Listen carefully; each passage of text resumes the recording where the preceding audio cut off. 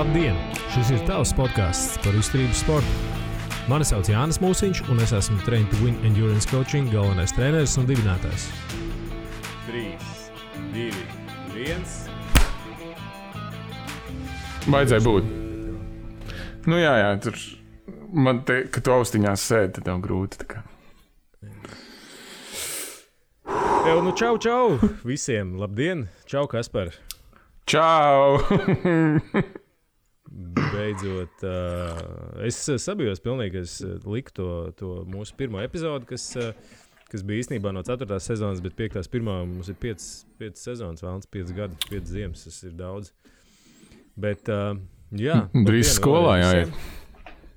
Nu, būs, jā, viss sagatavošanās klasē. Mums tagad laikam ir. Varbūt mēs beidzot tiksim pie kaut kādiem baigiem fancy sponsoriem un mums sāks maksāt par to, ko mēs darām. Jā. Un tad es pamodos. Bet, nu jā. Jā. Un sapratu, kad jāstrādā tomēr. Jā. Jebkurā gadījumā, dārgie draugi, mēs esam atpakaļ šodienas garā sarežģītā. Nu, patiesībā viņa ir vienkārša tēma. Mēs mēģināsim viņu tādu arī atstāt, bet periodizācija, jeb treniņu gada, sezonas plānošana, tas ir tas, kā to vienkāršotāk varētu nosaukt. Varētu šis, ka tas ir tāds vienkāršs pasākums, bet es jau rekur Kasparam teicu, tā bija viena no pirmām lietām, tad, kad es biju jauns treneris. Viena no lietām, par kuru es domāju visvairāk, bija tas, ko mēs varam nosaukt par periodizāciju, par tādu ilgtermiņa plānošanu un kā tas, ko tu dari šodien, sasauksies ar to, kas būs pēc 3, 4, 5, 6 mēnešiem un tā tālāk. Tā kā būs interesanti, bet sākam, Kaspar, ar jaunumiem, bet mēs baigo laiku neesam nevienu runājuši. Jāatsveidzina to, kas ir noticies iepriekšējā sezonā. Nu jau iepriekšējā. Mēs to visu tagad rakstām 1. decembrī precīzi. Tāpēc iespējams kaut kas mainīsies vēl uz citu pusi vai pamainīsies, tagad jūs to klausties, bet jebkurā gadījumā. Es domāju, ka tāda svarīgākā, bet labās ziņas ir par to, ka mūsu sportistiem tas gads ir bijis diezgan labs. Arī tev, Kaspar, vai ne? Jā, man bija izcila sezona. Izcila. 0 gonku, bet tik daudz piedzīvojumu. Kas ir patiesībā galvenais? Jo jā. Dažreiz. Jā, tikko Mārtiņš Blūms paziņoja par to, ka, vai viņa komanda paziņoja to, ka viņš ir parakstījis līgumu par kopdarbu vēl uz cik gadiem sanāk? 2 gadiem, ne 3 gadiem līdz Parīzes Olimpiskajām spēlēm. Tā kā ir baigi labi, Mārtiņš brauks tajā pašā kraklā, kurā viņš brauc pie Barta Brentens komandā. Un jācer, kad mēs arī kopīgiem spēkiem spēsim viņu dabūt līdz Parīzē un redzēt Parīzē. Bez tā visi tiem, kas ir dzīvojuši kaut kur zem uces un ir palaiduši garām to, ka viņš ir pasaules čempionātā atbraucis 22. Un sastā vieta viņam bija shortreisā, kas ir principā tas pats XCO, tikai īsāks, agresīvāks un varētu teikt mazliet skatāmāks, tikai tāpēc, ka īsāks, kas ir absolūti nebijis panākums Latvijā. Tagad viņš ir sezonu beidzis, kā pēc sezonas, restīvi pēc pēdējiem startiem, viņš ir 17. vietā rangā pasaulē, kas ir ļoti augstu patiesībā. Man liekas, viņš ir stipri augstāk kā visi mūsu kaimiņi. Es nezinu, kur ir Igauni. Vismaz kaut kas. Kaut kur mēs viņus apdzinām. Bet klausies, kas tas Bārts ir? Tas ir Džeks vai tā ir komandas nosaukt? Es vienmēr, kad saki Bārts, vienkārši nesaprotu, par ko ir runa. Es vienīgo Bārtu, ko zinu, tas ir Simpsons, bet... Nē, tas nav viņš, Kaspar. Īstenībā, baigi interesanti. Es brīdim domāju par to, ka es viņu gribētu kādreiz ierakstīt podkāstu angliski. Viņš ir, var redzēt, ka tu ar baiku nebrauc nemaz tik ilgi. Es vispār ar baiku nebraucu. Tagad. Tu nebrauc. Es esmu tik sens, ka es atceros viņu vēl, kad viņš brauc. Viņš patiesībā ir pirmais olimpiskais čempions. Man liekas, ka viņam ir vairāki pasaules čempionu tituli. Viņš tādā MTB pasaulē ir diezgan dūzis, es teikšu. Jā, bet tas ir viņa vārds vai uzvārds, joprojām nesaprotu. Tas ir viņa vārds. Vārds ir Barts un uzvārds ir Brentjens. Es skaidrs. Vai holandiešu valodā tas ir tāpatās, bet... Viņš šito neklausās, tā kā... Jā, mēs varam būt brīvi tajā, kāda tā izruna ir. Bet, tā kā viņš brauc pie Barta, viņi, man liekas, ka tikko ir izziņojuši to sastāvu. Šobrīd ir tā, ka tas, divi tādi galvenie braucēji tur būs pats Mārtiņš un... Padzeries! Pīkst pulkstenis! Es nevaru padzeries, es uzlieku mute telefonam, man tāpatās kāds pīkst pulkstenis, jānoliek, man liekas pulkstenis. Labi. Tā kā tās notaļ ir labas ziņas. Labā ziņa numur 2 no daudzām ir tā, ka Dāna turpinās braukt Beļģijā, tajā pašā Keukens Redent komandā. Pagājušais gads viņai patiesībā bija, nevis laikam, bet diezgan droši labākais, kāds viņai ir ever bijis, kas ir pats par sevi ievērības cienīgs fakts, jo viņi brauc pietiekami ilgi. 28. vieta pasaules čempionātā, sarežģītā un grūtā pasaules čempionātā, 28. vieta individuālā braucienā, kas neizdevās īstenībā. Tur ir vesels stāsts tam visam apakšā, bet 7. vieta Chrono de Nations, kas ir tāds neoficiālais pasaules čempionāts tiem, kas brauc ar SDL-ku. Tās ir sacensības. Individuālo braucienu, tiem, kas nesaprot krievu valodu. Jā, tiem, kas nepazīst žargonu. Tas ir individuāls brauciens. Iedomājieties, tas ir, lai es jums ātri uzzīmētu to setu. Patiesībā Gonka ir fantastiski labi organizēta. Tur sacensība notiekās tikai vienā disciplīnā. Tur nav nekāda raudera, nekas cits nav. Tur visu dienu notiekās braucieni visām vecuma grupām. Sievietēm, vīriešiem, junioriem, jaunieši, es nezinu. Man liekas, jaunieši arī braucēja, bet tur ir tikai individuālais brauciens. Nav nekas cits. Viņai ir diezgan sena vēsture, un tas viss pasākums ir diezgan zināms riteņbraukšanas apvidū. Ja tā visa mazā pilsētiņa, viņi sāk dzīvot vienā dienā tur riteņbraukšana. Tā kā tas bija ritīgi forši, tāds labs sezonas noslēgums. Tā kā prieks par viņu un par sezonu īstenībā. Viņi kā Benjamins Batons uz atpakaļ, jo gadi iet uz priekšu, viņi labāk brauc. Rītīgi, es beidzot kaut kad šodien pabeigšu to, ko es tur kaut kad solīju kādam pagājušo gadu uzrakstīt. Beidzot. Jo patiesībā ir atkal ko rakstīt, jo bez objektīvi skatoties, tie cipari viņi iet uz augšu, ja, kas ir baigi labi, kas nozīmē, ka laikam es kaut ko saprotu no riteņbraukšanas māku beidzot. Dabūt, bet 5 sezonas ierakstīt podkāsti un viss sāk iet uz augšu. Kur viss panākuma atslēga grozām, vairāk podkāsti jāraksta. Visu atkodējām. Jā, tikko mēs runājām vai pabeidzām ar Danu, viņa tikko arī brauca Eiropas atlases braukšanu, kvalifikācijas braucienu ērītiem braukšanā, kas nozīmē, ka... Zviftā latviski. Tas latviski, tā, lai tādi, ka... ķipa, jā, Zviftā. Jā, jo patiesībā, lai arī kā mēs gribētu teikt, ka ērītiem šobrīd nozīmē Zvifts, un es domāju, arī viņa kā platforma tur diez vai kaut kas spēs par izkonkurēt. Noranto šito arī līdz galam, lai nav tikai zapte. Nav zapte, jā. Dana, man liekas, viņa pabeidz 20. No čaļiem augstākais bija Arvils Vikstrēms, 40, ja es pareizi atceros, 9. vietā. Es varu kļūdīties, nav priekšā rezultāti, bet fun fact bija tas, kad es noskatījos dāmu gonku, noskatījos džeku gonku, un, lai jūs saprastu, cik ļoti polarizē, vai kāds ir Zvifta algoritms, dāmas uzvarētājs vidējā jauda bija kaut kur pie 170 vatiem. Vidējā jauda. NP bija 190, man liekas. Tā 190 tad bija NP vai vidējā? Uzvarētāja, tu prasi? Jā. Tu sūtīji screenshot toreiz. Bija 190. Vidējā, tā bija vidējā jauda. Ok, vātus kilogramiem bija 4, kaut kas tā kā, mans skarbais viedoklis, tā ir vienkārši objektīva patiesība, manuprāt, tas nemaz nav mans viedoklis. Ja tu saliec tos divus cilvēkus kopā, tad viņi vienā pelotonā īstenībā nevar pabraukt. Restīvi, jo tev slieksnis ir 300 vati, un tev brauc blakus kāds, kuram slieksnis ir 220 vati, kas visticamāk ir kaut kas tas, kā brauc uzvarētājs. Ja? Nevienā sānvējā tie cilvēki tur pabraukt kopā, vai to daudzums plakanu reliefu nevarēs. Ja? Kalnā, jā, tur cita lieta, bet viņš Zwifts ļoti prioritizē tomēr svaru kā galveno lietu priekš rezultāta vai kvalitāti priekš rezultāta. Tad tur jāmāk braukt, tur jāzina triki, tur nav riteņbraukšana tik daudz, tur jāzina, kad, ko, cik darīt.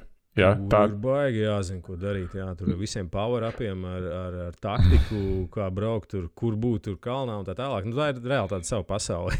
Tur, ja es gribu braukt labi Zwiftā, tad ir jābrauc daudz Zwiftā. Džekiem uzvarētājs bija, es neatceros, viņš bija nomainījis pilsonību, tagad Slovāks laikam. Es varu kļūdīties, nav tik svarīgi, bet viņa vatus kilogramiem bija uz stundu 20, bija kaut kas uz 4,7 vatus kilogramu. Tā kā, tur es skatījos un priecājos, kā cilvēki spēja braukt telpās, bet... 4,7, tas nav baigi daudz, ar to tu gribēji teikt, ka tas nav crazy daudz. Ja tas nav crazy daudz, bet tajā pašā laikā, bija daži džeki, kas tur brauc ar ļoti iespaidīgiem vatiem uz kilogramu. Tagad tu skaties un domā, tur de Francija jau tev sveicina ar roku, vai māja roku, bet, kā es teicu, riteņbraukšana tā ir absolūti savu disciplīnu, un es sev esmu nodefinējis, un visiem to aicinu darīt. Visu to aicinu darīt, tas ir savādāks. Tas tā kā, es nezinu, šoseis riteņbraukšanu salīdzināt ar BMX. Jā. Abi divi riteņi, bet braukt ir pilnīgi savādāk. Te ir līdzīgi, mēs skatāmies tiem pašiem vatiem, vatus kilogramiem, bet tu nevari pārnest, tas ir savādāk, vienmēr sakot. Un, salīdzināt, tur nav jēga. Katrā ziņā ir tas Džeks, kas uzvarēs, ap citu interesantu. Viņš pēc sacensību intervijā teica, ka viņš bija, es nezinu, cik nedēļas, bet bijis Tenerifē nometnē, lai gatavotos atlasēji, un viņš bija ļoti neapmierināts to, ka tas bija sprint finish, jo tas gong tika uzvarēts sprintā no kaut kādas, 40 cilvēku grupas, liela grupa bija. Viņš teica, baigi žēl, es biju gatavojies, ka būs Ņujorkas trase, un tas savukārt būs tas, kur būs pasaules čempionāts, kur būs 17% kalns, kas ir diezgan pagaršs. Vai ar tādām sekcijām katrā ziņā. Tā kā, maigi izsakoties, tev jābūt ļoti vieglam, lai tu labi tur brauktu. Tā kā tā. Tad man nespīd, karoči. Man arī nespīd, bet es nepārdzīvoju. Bet tajā pašā laikā tas ir tāds labs outlets cilvēkiem, kas negrib braukt ārā ar riteni un savukārt, kuriem vai nevar. Vai nevar, jā. Un tad tev ir iespēja šādi Zwiftā nokrist nevar, ja vienīgi trenizēt novēlies, jā. Tad, tas risina šīs lietas ļoti eleganti. Es esmu priecīgs, ka tas notiek. Es saprotu, ka nākotnē iespējams, ka mēs dabūsim kādu no mūsu aktīvistiem šajā jautājumā, lai mums pastāst bišķi vairāk kādu tie nākotnes plāni. Es saprotu, ka uz priekšdienām tas tiks padarīts jau par tādu normālu un properu tādu čempionātu. Es pieņemu, ka būs arī valsts čempionāti. Tagad tā bija atlase, kur bija kvalifikācijas, kaut kāda brauciena jānobrauc un tā tālāk. Tā kā, tā ir noteikti nākotne. Lūk, pabeidzot ātri ar pašmā jaunamiem, Ģirds Vēvers atbrauc atpakaļ no pasaules čempionāta amatieriem ar 2 medaļām, abas divas trešās, bet nopelnītas diezgan sarežģītā veidā. Restīvi, tas nebija viegli, un lai neviens nedomātu, es speciāli atceros, domāju, kā lai pasaka, noaktualizēju šo jautājumu. Ļoti sarežģīti apstākļi bija, gan trase, gan pašlaika apstākļi. Par to, cik nopietna konkurence bija, runā viens fakts. Džeks, kurš bija otrais francūzis, kas bija pirms Ģirta, viņam gada apjoms, kas var uzminēt apmēram, cik viņš nobrauc kilometrus. Kilometros? Jā. 30,000. Jā, precīzi 30,000. Profa apjoms, principā. Jā, tā kā, kā teica pats Ģirds, tādiem čaļiem zaudēt nav kauns. Jā, tā kā tā nav tāda pabraukāšanās, tur diezgan nopietna konkurence. Tas Džeks taču nestrādā. Nu, ar normālu darbu nevar nobraukt 30 štukas gadā. Nu, tas ir sevišķi, ja viņš dzīvo Francijā kaut ko. Jā, pie kam tas nav, jā, tie nav droši vien, kad mūsu plakanie kilometri, jā, tas precīzi nestījos, bet, nu, jā, tas ir tā konkurence diezgan ievērojama, jā, tur bija grupas brauciens bija kaut 0 grādos viņiem, tur jāgodās sniegā, tur viss sūdā. Pie kam, nu, tādam nevajadzēja būt, jo viss notikās Bosnijā, diezgan tur, jā, tūpi Itālijas, vajadzēja būt silti, forši, un nekas beigās nebija, tā kā. Bet, nu, jebkurā gadījumā tas tāds ļoti patīkams. Ģirds malacis, karoči. Ģirds malacis. Mašīna. Nu, ir... Nē, bez jokiem, jā. Tas nebija joks. Tas nebija, jā, jo, nu, Latvijā patiesībā viņam arī šogad viss tas gongs Razdēl, kā viņam, nu, vai individuālā startā patiesībā viņš absolūti dominēja, tur viņš pat uzvarēja dažus labus ampleru džekus, bet diezgan bieži viņš uzvarēja, nu, kas vienkārši norāda to, jā, kur kādā līmenī viņš to dara. Tā kā, nu, forši redzēsim. Nākošais gads viņš arī turpatās mēģinās startēt. Es neatceros, kur ir nākošais pasaules čempionāts, bet viņš uz viņu gatavojās. Tieši tā. Cits ģirds vai otrs ģirds, tas, kurš Cirvels ir skaisti pabeidzis. Nepiedošana, viņš nav skaisti pabeidzis, jo pēdējā posmā viņš, diemžēl, smagi nokrita un salauza vairākas ribas, bet uzvarēja LVM. Arī nefinišēja? Nē, nefinišēja. Okay. Viņš man bija Beļģijā, viņš man tieši rakstīja īziņu brīdī, ka viņam brauc pakaļ ātrie, tā kā, kas bija diezgan crazy, jā. Bet, jā, viņš ir atpakaļ uz riteņa, tā kā visi konkurenti var sākt baidīties. Viņš nekur nav pazudis. Viņš ir atpakaļ lēnām gatavojās nākošajai sezonai, ar ko arī apsveicu, restīvi ar līderu kreklu. Un es pat nezinu, cik viņš posms uzvarēja, bet diezgan daudz, jā. Viņš bija šogad diezgan labs, jā. Un citi ģirti, sāka trenēties, jo izstāsta, ka vārds ģirts jau ir labi, jau tur uzreiz. Ir, jā. Ja tu esi ģirts, tu uzreiz var būt čempions. Jā. Nu, jā. Bišķi jāaptrenējās, bet es ticamāk, ka ir statistiski lielāks izredzes. Rekur tie, kas nezina, pavisam nesen notika, tas bija Baltijas čempionāts trekā, kur tika sadalīts medaļas starp 3 Baltijas valstīm. Līdzīgi kā tas bija mūsu šogad šosejas grupas braucienos, kas arī bija Baltijas čempionāts, kur bija visas 3 valsts. Mums bija tur, nu, labi, tā, kā jau parasti, tāpēc, kad tas nav nekas slikti, ne labi, vienkārši mums treka nav, tāpēc tie cilvēki ir pietiekami maz, visi viņi zina. Tur startē arī mūsu pašu Jānis Rubiks, kurš skrečā dabūja 3. vietu, Kēringā viņam 2. vieta. Un jau iepriekš pieminētajā LVM maratonā viņam ir savā grupā 2. vieta, tā kā viņam arī diezgan padevusies laba sezona. Trekā, starp citu, bija tiešām labi rezultāti, jo viņš tur uzvarēja pāris džekus, kurš es nedomāju, ka viņš varēs uzvarēt. Tā kā, un ņemot vērā, ka tā bija nesezonā. Un ņemot vērā, ka viņš nav ģirds. Un ņemot vērā, ka viņš nav ģirds. Viņš noteikti ir trenējies bišķīt vairāk. Jā. Starp citu, piebildi, ko es Kasparam jau kaut kad rakstīju, bet es nesen noskatījos Eiropas treka līgu, tā laikam viņi pareizi saucās. To, kas bija Paņevežos, jā? To, kas bija Paņevežos, jā. Es sirsnīgi iesaku visiem nostīties, patīties un neskatieties treka riteņbraukšanu. Kā šaus, šis beidzot ir uztaisīts ļoti kvalitatīvi. Nu tā, kad es skatījos ar baudu, jo tāpēc, ka tā nav vienkārši tur klasiski, tur parasti vienkārši viss riņķo pa treku un komentātori kaut ko stāsta, tad te bija, tāds show elements bija, viņi bija ļoti piedomāts, tur bija gaismas, bija vizuāli efekti, tur, bija smuki. Es nezinu, vai tu Kaspar skatījies, bet... Nē, ja neskatījos. Noskaties. Nē. Netflixā ir The Office, tā kā es tikmēr man kaut kādu treku skatīties, ka vairs nebūšu nolaudzis Office, tikmēr nē. Jā. Bet, katrā ziņā tas bija diezgan interesanti skatīties uz vietu, kur mēs esam. Jā, tas vienīgais. Un ko man lietuviešu sportisti uzrakstīs, ja klausies, mēs bijām skatīties, un viss baigi forši, baigi patīk, bet tik silts, kā to dienu, mums nekad nevienā treniņā nav bijis. Jā. Tā kā es rakstīju, ka siltums ir jānopelna, tā kā. Jā, tad, kad kāds sāks braukt tur, tad varēs braukt un vizināties pa siltumu. Jā, bet nostieties, bija interesanti tiešām. Jā, nedrīkst aizmirst Lāsmas Ozols Latvijas. Manuprāt, kad pagājušā gadā viņam iespējams, ka bija, bet es varu samalot Smiltenes pusēranmenam.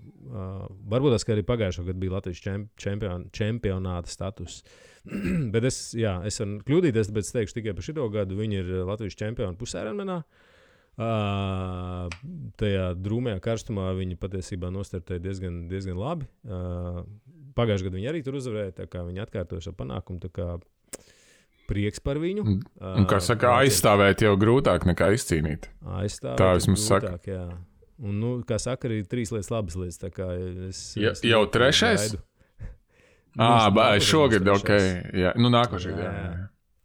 Nākošais būs 3. Uzliec tagad spiedienu Lāsmai baigo. Nu, nē, no pressure. Nē, galīgi nē. Bet 3 no pressure, bet jāuzvar. Kā gan savādāk. Ja tu tiec iekļauts mūsu jaunumu listē, tad tas jau ir, kā lai pasaka, zināms. Tas pa brīvu nav, jā, tas pa brīvu nav. Pilnīgi nē. Nu jā, un tur tā īsi pabeidzot tūlītās šajā weekendā, kurš tas datums mums sanāk, laikam, es pat nezinu, 4. 5. kurā viņam tā gonka ir, beidzot sākās atlase Haraldam Silovam. Kurš ir atgriezies pēc traumas, nopietnas traumas, aizvadījis diezgan labu sagatavošanās sezonu. Tagad atrodas Saltlaikā, Amerikā. Un būs interesanti redzēt, kā viņam jau tagad viņam ir jāatlasās uz Olimpiskām spēlēm. Kvalificējies viņš vēl nav, tā kā viņam ir diezgan tur key start. Tagad būs Saltlaika un nākošā weekendā būs Kanāda, Es neatceros, kur viņa Ontārijā. Es vienkārši izdomāju šo. Es neatceros, jā, bet nākšais ir Kanādā, var sakot. Tā kā, jā, tur īkšķi. Nu, ot, un... Jā, tur arī īkšķi par pašu olimpiādu, lai viņi vispār notiek. Jā.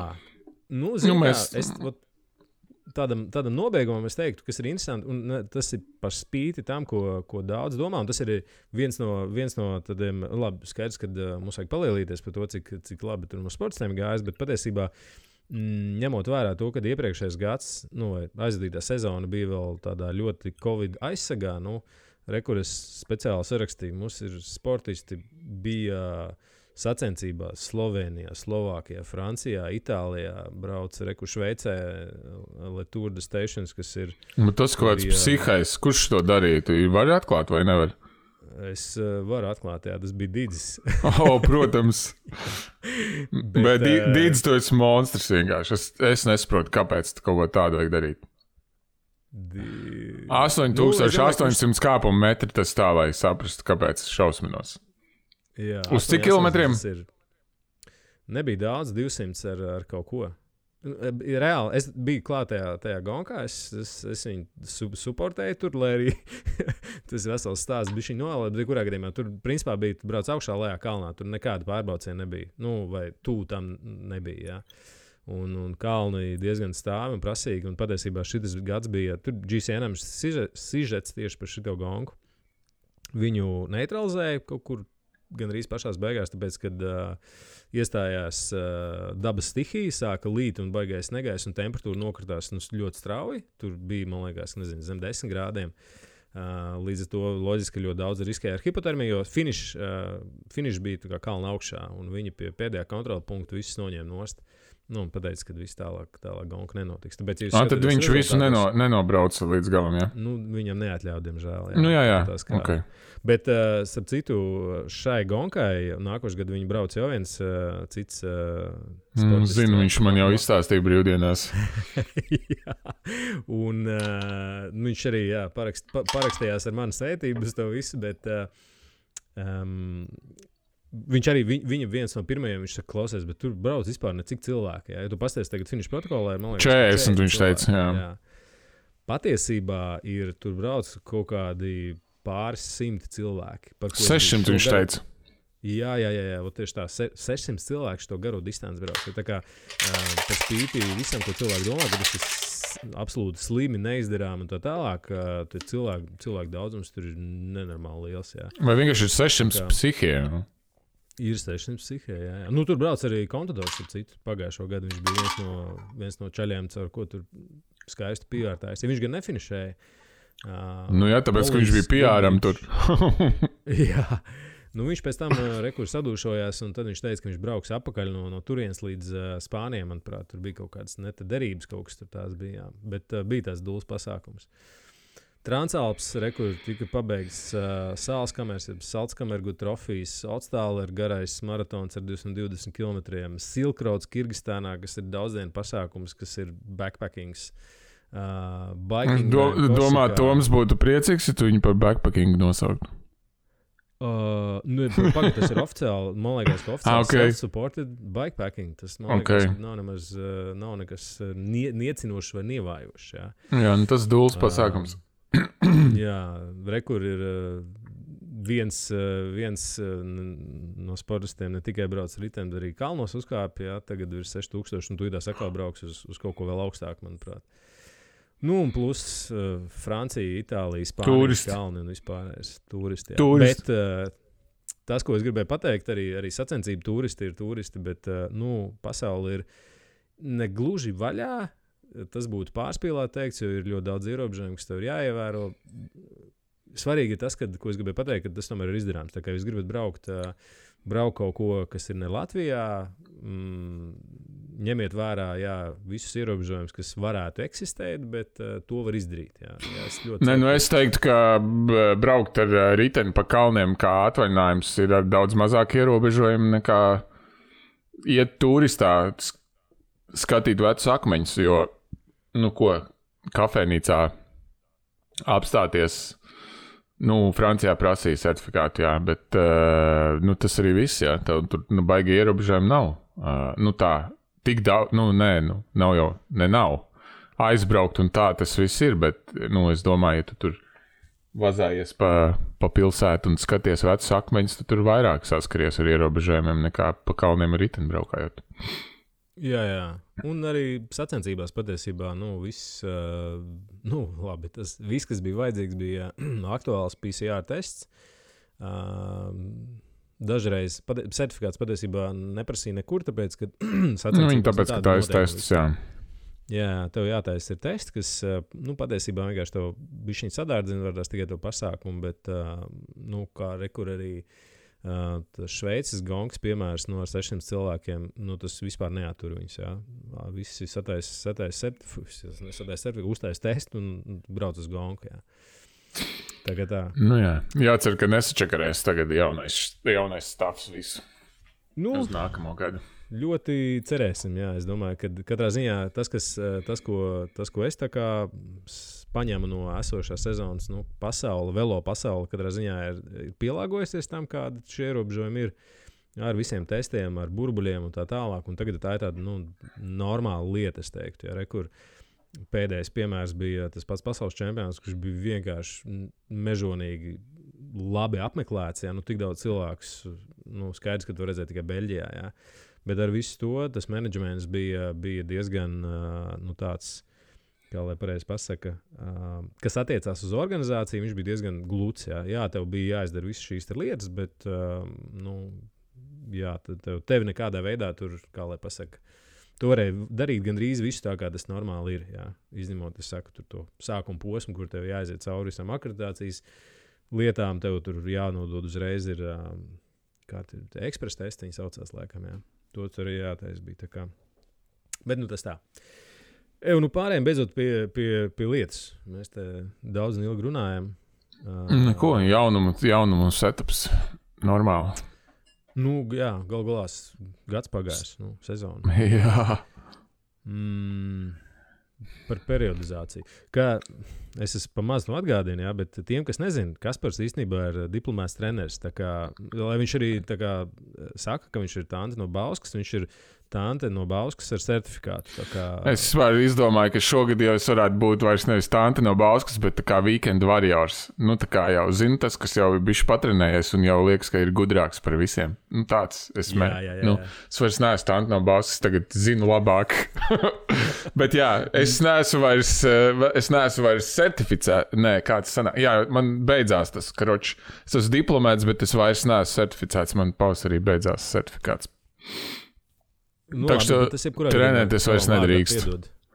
Nu jā, kaut ko bišķīt. Nedrīkst, bet tavam vārdam tomēr ir uzreiz papīrs. Protams, jā, tūlīt jūs visus iemācīšu trenēties. Jā. Nu jā, tad mums jāparunā par to periodizāciju, kas patiesībā ir tāds fancy vārds vai skaists vārds, bet patiesībā tas nav nekas vairāk kā treniņu darbu plānošana.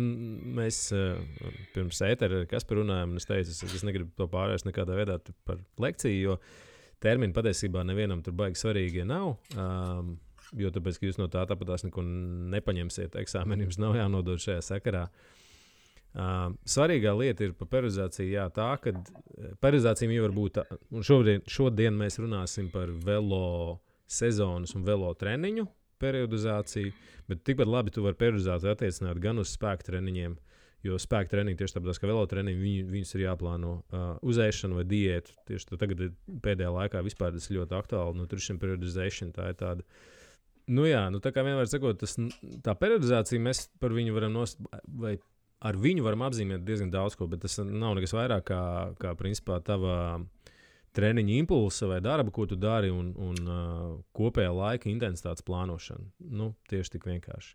Tas ir tāpēc kaut vai, lai tu nedarītu visu laiku vienu un to pašu. Tagad tu izēji braukt, tu vienkārši brauc savu aplīti vienā tempā visu sezonu. Tad brīnies, ka nekas nenotiek. Tu nepaliec īpaši ātrāks. Tā nav periodizācija. Ne, kaut gan teorētiski, kā mēs smējāmies, arī mēs varētu izgudrot kādu savu periodizācijas pieejamu. Vienīgā problēma mums būtu viņu kaut kādā veidā jāpamato ar kaut kādiem mistiskiem rezultātiem, bet teorētiski to ir iespējams izdarīt kuram katram. Periodizācijas saknes vai vēsture drīzāk ir, kas ir interesanti, ir meklējama vēl PSRS laikos, jo Padomju Savienība bija pirmā Padomju Savienības svarcēlāja, bez detaļām, protams, kāpēc tas notika. Viņi bija ļoti sekmīgi, un daļa no tā bija dēļ tā, kad viņi pielieto šo periodizācijas principu. Tāpēc ļoti daudz literatūra patiesībā, tie, kas redzēja man vakardienas Instagram postu, patiesībā tā grāmata ir vairāk, viņi par sportu principā, bet pamatā par spēku treniņiem. Jo tas ir tas, no kā periodizācija ir nākusi un caur ko faktiski mēs viņu, kā velosports, esam iemācījušies. Un pēc tam adaptējuši tos pašus principus tikai mūsu sportā.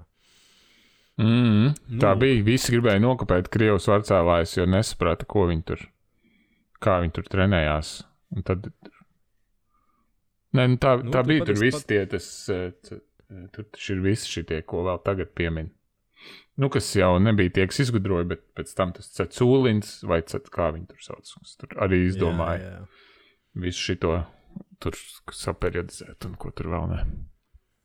Jā, tā kā, lai cik mēs nemīlētu to mūsu lielo brāli, jā, viņi sportam kaut ko ir devuši.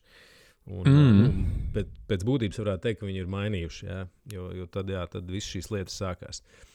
Lūk, ir vairāki periodizācijas veidi, mēs viņus visus mēģināsim apskatīt un īsumā iziet cauri, izstāstīt, ko tu vari darīt, kā tu vari darīt.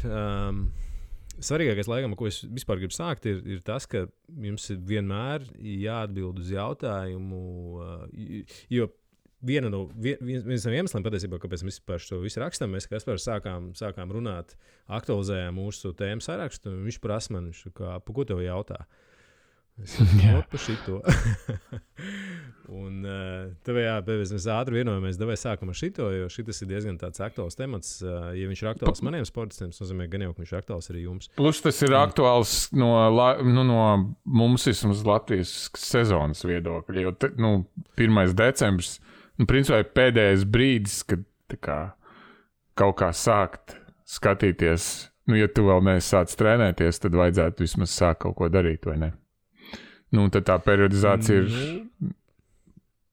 Jā, un kā es teicu, nevēl arī manā gadījumā, tā bija viena no lietām, ko es domāju daudz, tāpēc, ka viņas, ja jūs skatāties to visu savu sezonu, tagad uzliekat uz kalendāru, un patiesībā jūs sarēķināt, vai jūs apmēram zinat, cik laika prasa kura lieta, tad laiks jau īstenībā nav daudz, viņš patiesībā ir maz. Un ja jūs vēl ieplānojat to, kas parasti būtu jāplāno iekšā, kaut kāda neparedzama, parasti tā mēs liek iekšā neparedzama izdevuma. Ja? Tāpat arī treniņu plānā tev jāparedz to, ka nebūs tur sterilās 4, 6, 8, vienalga cik nedēļas, tāpēc, ka grāmatā tā ir rakstīts. Ja? Tu arī, es nezinu, aizbraukt komandējumā, saslimt vai nezinu, tev var beigties ritenim ķēde un tev nav ko braukt. Jebkurš iemesls var būt tas, kas tev nobīdīs no tā kursa, tāpēc patiesībā ir jārēķina to, ka tu visu vari nezināt. Un mana tā lielākā problēma bija tā, ka tad, kad es sportistiem plānoju treniņus šodien, tev jābūt pārliecinātam par to, ko viņi nesīs pēc tam, pēc 4, 5, vienalga cik mēnešiem, kad viņiem sākās tā sezona. Kas pēc būtības ir tas periodizācijas mērķis, ja? Saprast, ko tev jādara šodien, lai tev ir labi rītdien vai pēc 5 mēnešiem. Tā kā viena no svarīgākām lietām ir vienmēr jāsāk ar kaut kādu jūsu pašu tādu analīzi, ja? Vai saprotot kādas ir nepieciešamības tā disciplīnai, kur jūs startēsiet. Jo vienā gadījumā, kur mēs runājam par silkraudu, kur tu brauc 6, 8 dienas lēni ilgi, drausmīgās stundas un kaut kādi kāpumi, bet nekādas baigās intensitātes tur nav. Un otrā gadījumā tev ir trekritiem braukšana vai Latvijas valsts meža maratons tautas distance, kur tu brauc tagad apmēram stundu, ja tu brauc pa priekšu. Ja?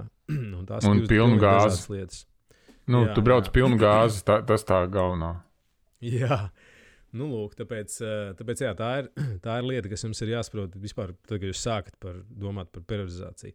Otra lieta, kas ir diezgan svarīga, es domāju, ka tas lēmums patiesībā, kas, ja jūs paši domājat par saviem treniņiem, jāizdara nevis izējot no tā, kas skan labāk, vai ko jūs redzat, es nezinu, tur internetā vairāk vai kaut kādos rakstos, jo liela daļa no tā visa ir kaut kāds, es neteikšu mārketings, bet visi mēs cīnāmies par kaut kādu uzmanību un baigi daudz.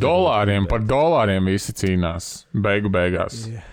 Jā, mēs žēl necīnāmies par dolāriem, tāpēc mums nav nekādas, kā saka amerikāņi, we don't have any dog in a fight, bet žēl varbūt tas, ka būtu foršāk, ja mēs tā darītu. Bet jebkurā gadījumā ir daudz lietas, ko es dzirdu. Tagad, es domāju, ka lielākā daļa ir dzirdējuši par apgriezto periodizāciju vai angliski tas ir reverse periodization, vai bloku periodizācija, kas ir tā arī skan, bloku periodization, un ļoti reti, kurš ir dzirdējis par lineāro periodizāciju, tāpēc, ka tas ir tas, ko lielākā daļa īstenībā dara.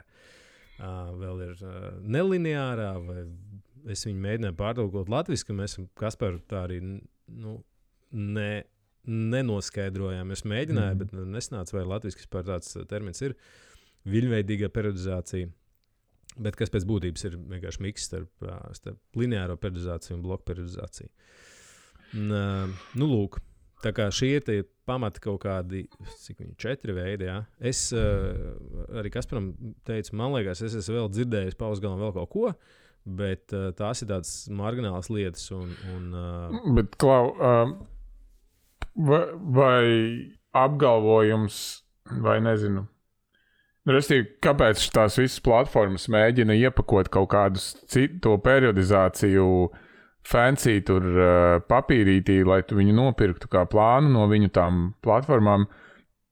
Pa lielam jau visbiežāk tas droši vien ir saistīts ar to, ka viņi grib pārdot to, ka to ir iespējams izdarīt īsākā laikā vai ar mazāku kaut ko. Restīvi, spēlē uz to, ka reku ir magic pill, kā nebraukt tur daudz vai nedarīt to, tā kā vajag, reku tev ir tur, nezinu, 4 vingrinājumi, kas nokausēs tev vēderi taukus un viss, klasika, jā, tur, vai, precīzi, kaut kas tāds, un tad beigās tu tur nosauc fancy plānu, tur, ķipa, periodizācija ieliek, un tu domā, ok, šits tad man te uzreiz tur 10 LVM-ā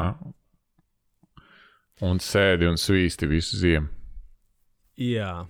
Jā, tu diezgan precīzi noraksturoji to problēmu, vai drīzāk jautājumu būtību, kas diezgan bieži arī skan no maniem atlētiem, tāpēc, ka loģiski tas, ko tu dzirdi, jo būsim atklāti pārdot to, ka, hei, tev tur 3 mēnešus gadā ir jādara kaut kādas lēni, ilgi, gari, kaut kas jādara, neinteresanti, šķaidīt īsti nevar, kaut kas ir restīvi, tas melnais treniņu darbs vai tas bāzes darbs, viņš jau nav nekas, un es saku, tur ir ārkārtīgi grūti kādam pateikt, tev tas ir, mēs to varam glorificēt caur kaut kādiem, Instagram postiem, kur tu ieliec skaistu, sniegotu ceļu, un tur slēpes un vēl kaut kas, bet, tagad tu pats to dari, un tu, Salsti, jā, slēpo kaut kādā sniegā, kurš neslīd pēc tam, un tu visas apsalas apsarmojas tā tālāk, tas nav nekas baigi skaists, jā, un to ir, protams, kad, ja tu esi platforma, kas pārdod treniņu plānus vai kaut ko līdzīgu, jā, tad arī es pa sevi varu to pašteikt, tas ir viens no iemesliem, kāpēc es vairāk nerakstu, nesastādu treniņu plānus, vienkārši es īstam neredzu. Tu domā gatavs treniņu plāns? Gatavs treniņu plāns. Jā, viņi ir ļoti forši, tāpēc, ka viņi strādā kaut kādā daļā cilvēku, un arī šī periodizācija, dažiem viņi strādā. Bet visbiežāk cilvēki tomēr, es teikšu, pavadās vai viņi nopērk to skaisto papīrīti, jo tur rakstīts, kur man ir 45 minūšu treniņš, kurš man no FTP tur, palielinās pa kaut ko XYZ. Un es vēlreiz uzsveru, tā var būt. Ir cilvēki, kas no tā tiešām var benefitēt vai benefitēt īstermiņā. Cits jautājums ir, kā iztīsies tā jūsu sezona, tāpēc mēs ar periodizācijas sākot par viņu runāt, mēs domājam vienmēr par kaut kādu, vismaz par sezonu. Jā. Visi dzirdējuši parastā sezona periodizācijas sastāv no cikliem, makro, mikro, mezo un vēl kaut kas pa vidu, bet patiesībā tas vienkārši nav nekas vairāk kā tā, ka mēs sakam, tagad mums ir bāzes treniņi, tad tas ir daļa no periodizācijas cikla, kurā tu dari konkrētu, risini konkrētu uzdevumu. Pēc tam tu pārēj pie nākošā uzdevuma, ja tas tev ir nepieciešams, pacelt slieksni vai uzlabot anaerobo jaudu vai jebko citu, tad tu pēc tam lēnām sāc risināt to jautājumu vai uzlabot šo savu fizisko īpašību. Tas, kā vienmēr es aicinu cilvēkus domāt, un pats to daru, ir tomēr uz to visu skatīties. Tā, ka jūs plānojat vai izvēlaties, kā tad to sezonu veidot, ir skatīties no enerģijas sistēma viedokļa. Tas ir visvienkāršākais veids, kā to ļoti maz cilvēku dara, jo tas iepakojums un tas, ko tev pasniedz internets un mārketings, un tas ir foršāk, nenoliedzami. Reku 4 vingrinājumi, kas nodedzinās tev vēdra presi, tur 2 nedēļās ir daudz seksīgāk nekā tu pateikt, ka tagad tev jāsvīst uz paklājiņa savu svaru un jāmokās ir 3 mēneši. Jā. Jo visticamāk vidējais cilvēks to izdara 4 dienas un tālāk netiek, un viņam tas solījums, ko viņš tur pirka, jau ir aizmirsies, un viņš saprot, es jau neizdarīju, nekas nav. Man liekas, tas varētu būt interesanti, ja būtu tāds stati no tām sistēmām, ka gan jau, kad neizbrauc lielākā absolūtais vairums to plānu, nemaz arī neizbrauc tur iesākumu pamet, un tāpēc arī tas viss var ripot uz priekšu, jo tev pēc tam nav tā, teiksim, neviens neprasa, kur man FTP par 45% pieaudzis vai vatiem vienalga. Jā, tā kā, tas, ko es zinu no Trainingpeaks statistikas, ka tu atceries droši vien, Kaspar, bija laiks, kad viņi nelietoja krāsas. Tagad, ja tev izpildīts treniņš ieplānots, viņš ir zaļš, ja neizpildīts, viņš ir sarkans, daļa izpildīts, viņš ir dzeltenīgi oranžs. Šī bija viena no būtiskākajām izmaiņām, ko vispār viņi ir veikuši, jo tas uzreiz pacēla to izpildi ļoti, ļoti būtiski. Jā, tu uzreiz visu pamanīji, arī es tajā skaitā, tas bija milzīgs solis uz priekšu. Savukārt līdz tam, tas, ko es zinu arī attiecībā uz tiem būvētiem treniņiem tā tālāk, tā problēma bija tā, ka tu vienkārši nepieturējies pie treniņu plāna, un tas procents bija diezgan, viņi neatklāja viņu, diemžēl, jo mums par to tur kaut kad sen apakaļ bija visādi sarunas, bet jo viņi var to statistiku redzēt, loģiski, viņiem tā dati ir pieejami. Viņš bija diezgan mazs patiesībā, un tā ir viena no tām treneru lomām vai būtībām, viņš ir bišķiņ policists. Jā. Tu zini, ka tev kādam ir jāatskaitās par to, ka tu esi vai neesi izdarījis kaut kādu darbu, tu vienmēr, padomās, pirms tu neizdarīsi kaut ko. Vai atkal otrādāk pacentīsies to noteikti izdarīt, un ok, tur tiešām galīgi viss ir slikti, nu tad tu kā pieņem fiasko šajā gadījumā. Bet jā, tā tas ir. Tā viena no tas adherence ir viena no lielajām problēmām tādā ilgtermiņā. Bet atgriežoties pie tiem cikliem, pāris lietas, kas ir svarīgas, ir saprast, kas vispār jums ir jāatrisina, kāda ir šī nosacītā problēma, vai kur jūs gribat sacensties.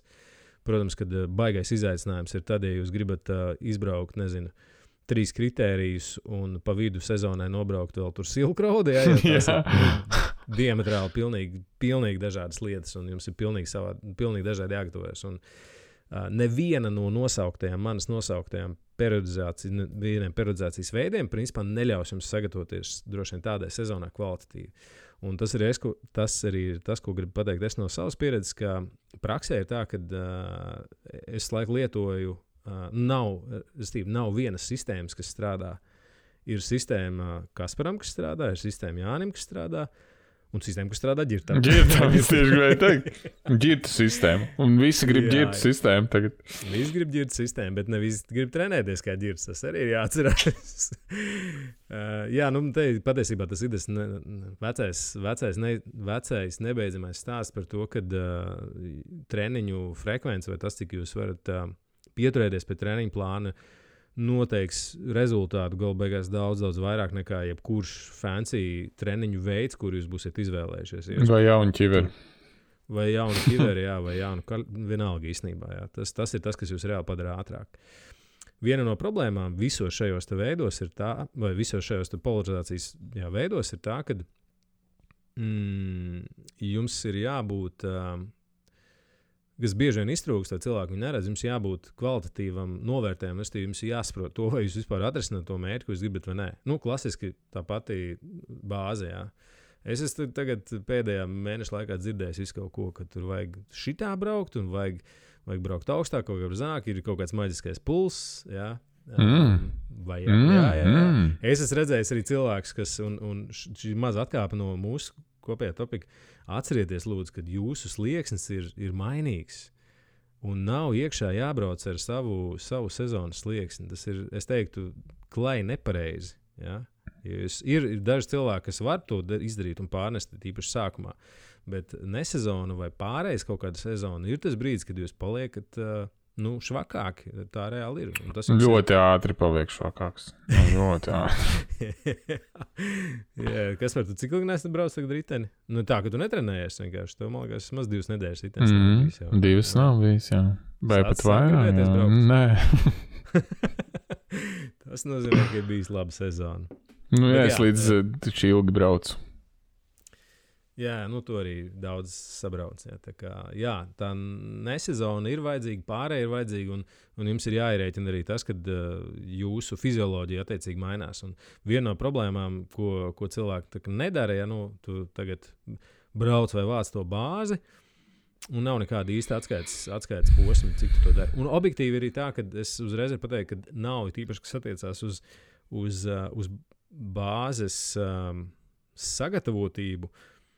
Ir testi, viņus var darīt, bet patiesībā vislabākais tests ir, ja tev ir pietiekami daudz dati, tu diezgan ātri redzēsi, vai tu esi tur, kur, ja tev ir jaucmērītājs un pulss, un tu viņu logo katrā no treniņiem, cilvēks, kurš kaut ko saprot no cipriem, viņš diezgan ātri var pateikt, ok, vai tu esi tur, kur tev vajag būt vai nē. Citiem varam sakot, sezonas sākumā tāda ļoti vienkārši piemērs ir, tu brauc ar pusotru stundu treniņu, vidējā jauda tev ir 200 un pulss 135. Savukārt, ja tu pēc 3 mēnešiem dari to pašu un tava jauda ir 220 un pulss 130, tad ir skaidrs, ka tu esi paudzies tajā pareizajā virzienā, kur vajag. To parasti tu vari redzēt. Tāpēc es vienmēr smējos par trendlainiem. Es viņus izmantoju. Tu skaties, kas vienkārši mainās. Jā. Bet tad, kad tu pārēji pie kaut kāda specifiska sagatavošanās posma, tad gan ir jāsaprot, vai tu dari tās lietas precīzi un vai vispār tu esi viņas sasniedz. Jo principā nav katrai no šīm lietām arī bāzes, tur sagatavošanai, speciālai sagatavošanai parasti tiek, viņas definē ar kaut kādām nedēļām. Tur Bāzes sagatavošanās parasti ir 2 mēneši vai vairāk, jā. Speciāla sagatavošanās tur ir kaut kādas 5-6 nedēļas un tā tālāk. Nu, kur tu vari sagaidīt kaut kādu adaptāciju? Ar to arī šīs nedēļas tiek paskaidrots. Manā praksē, arī Kaspara praksē, viņa kā sportists praksē, šīs te nedēļas, viņas ir ļoti individuāls.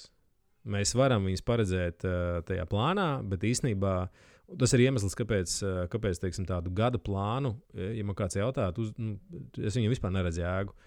Tāpēc, ja tavs sportists ir robots, ja es zinātu recepti visiem, kas strādā, es būtu droši vien miljonārs. Jā.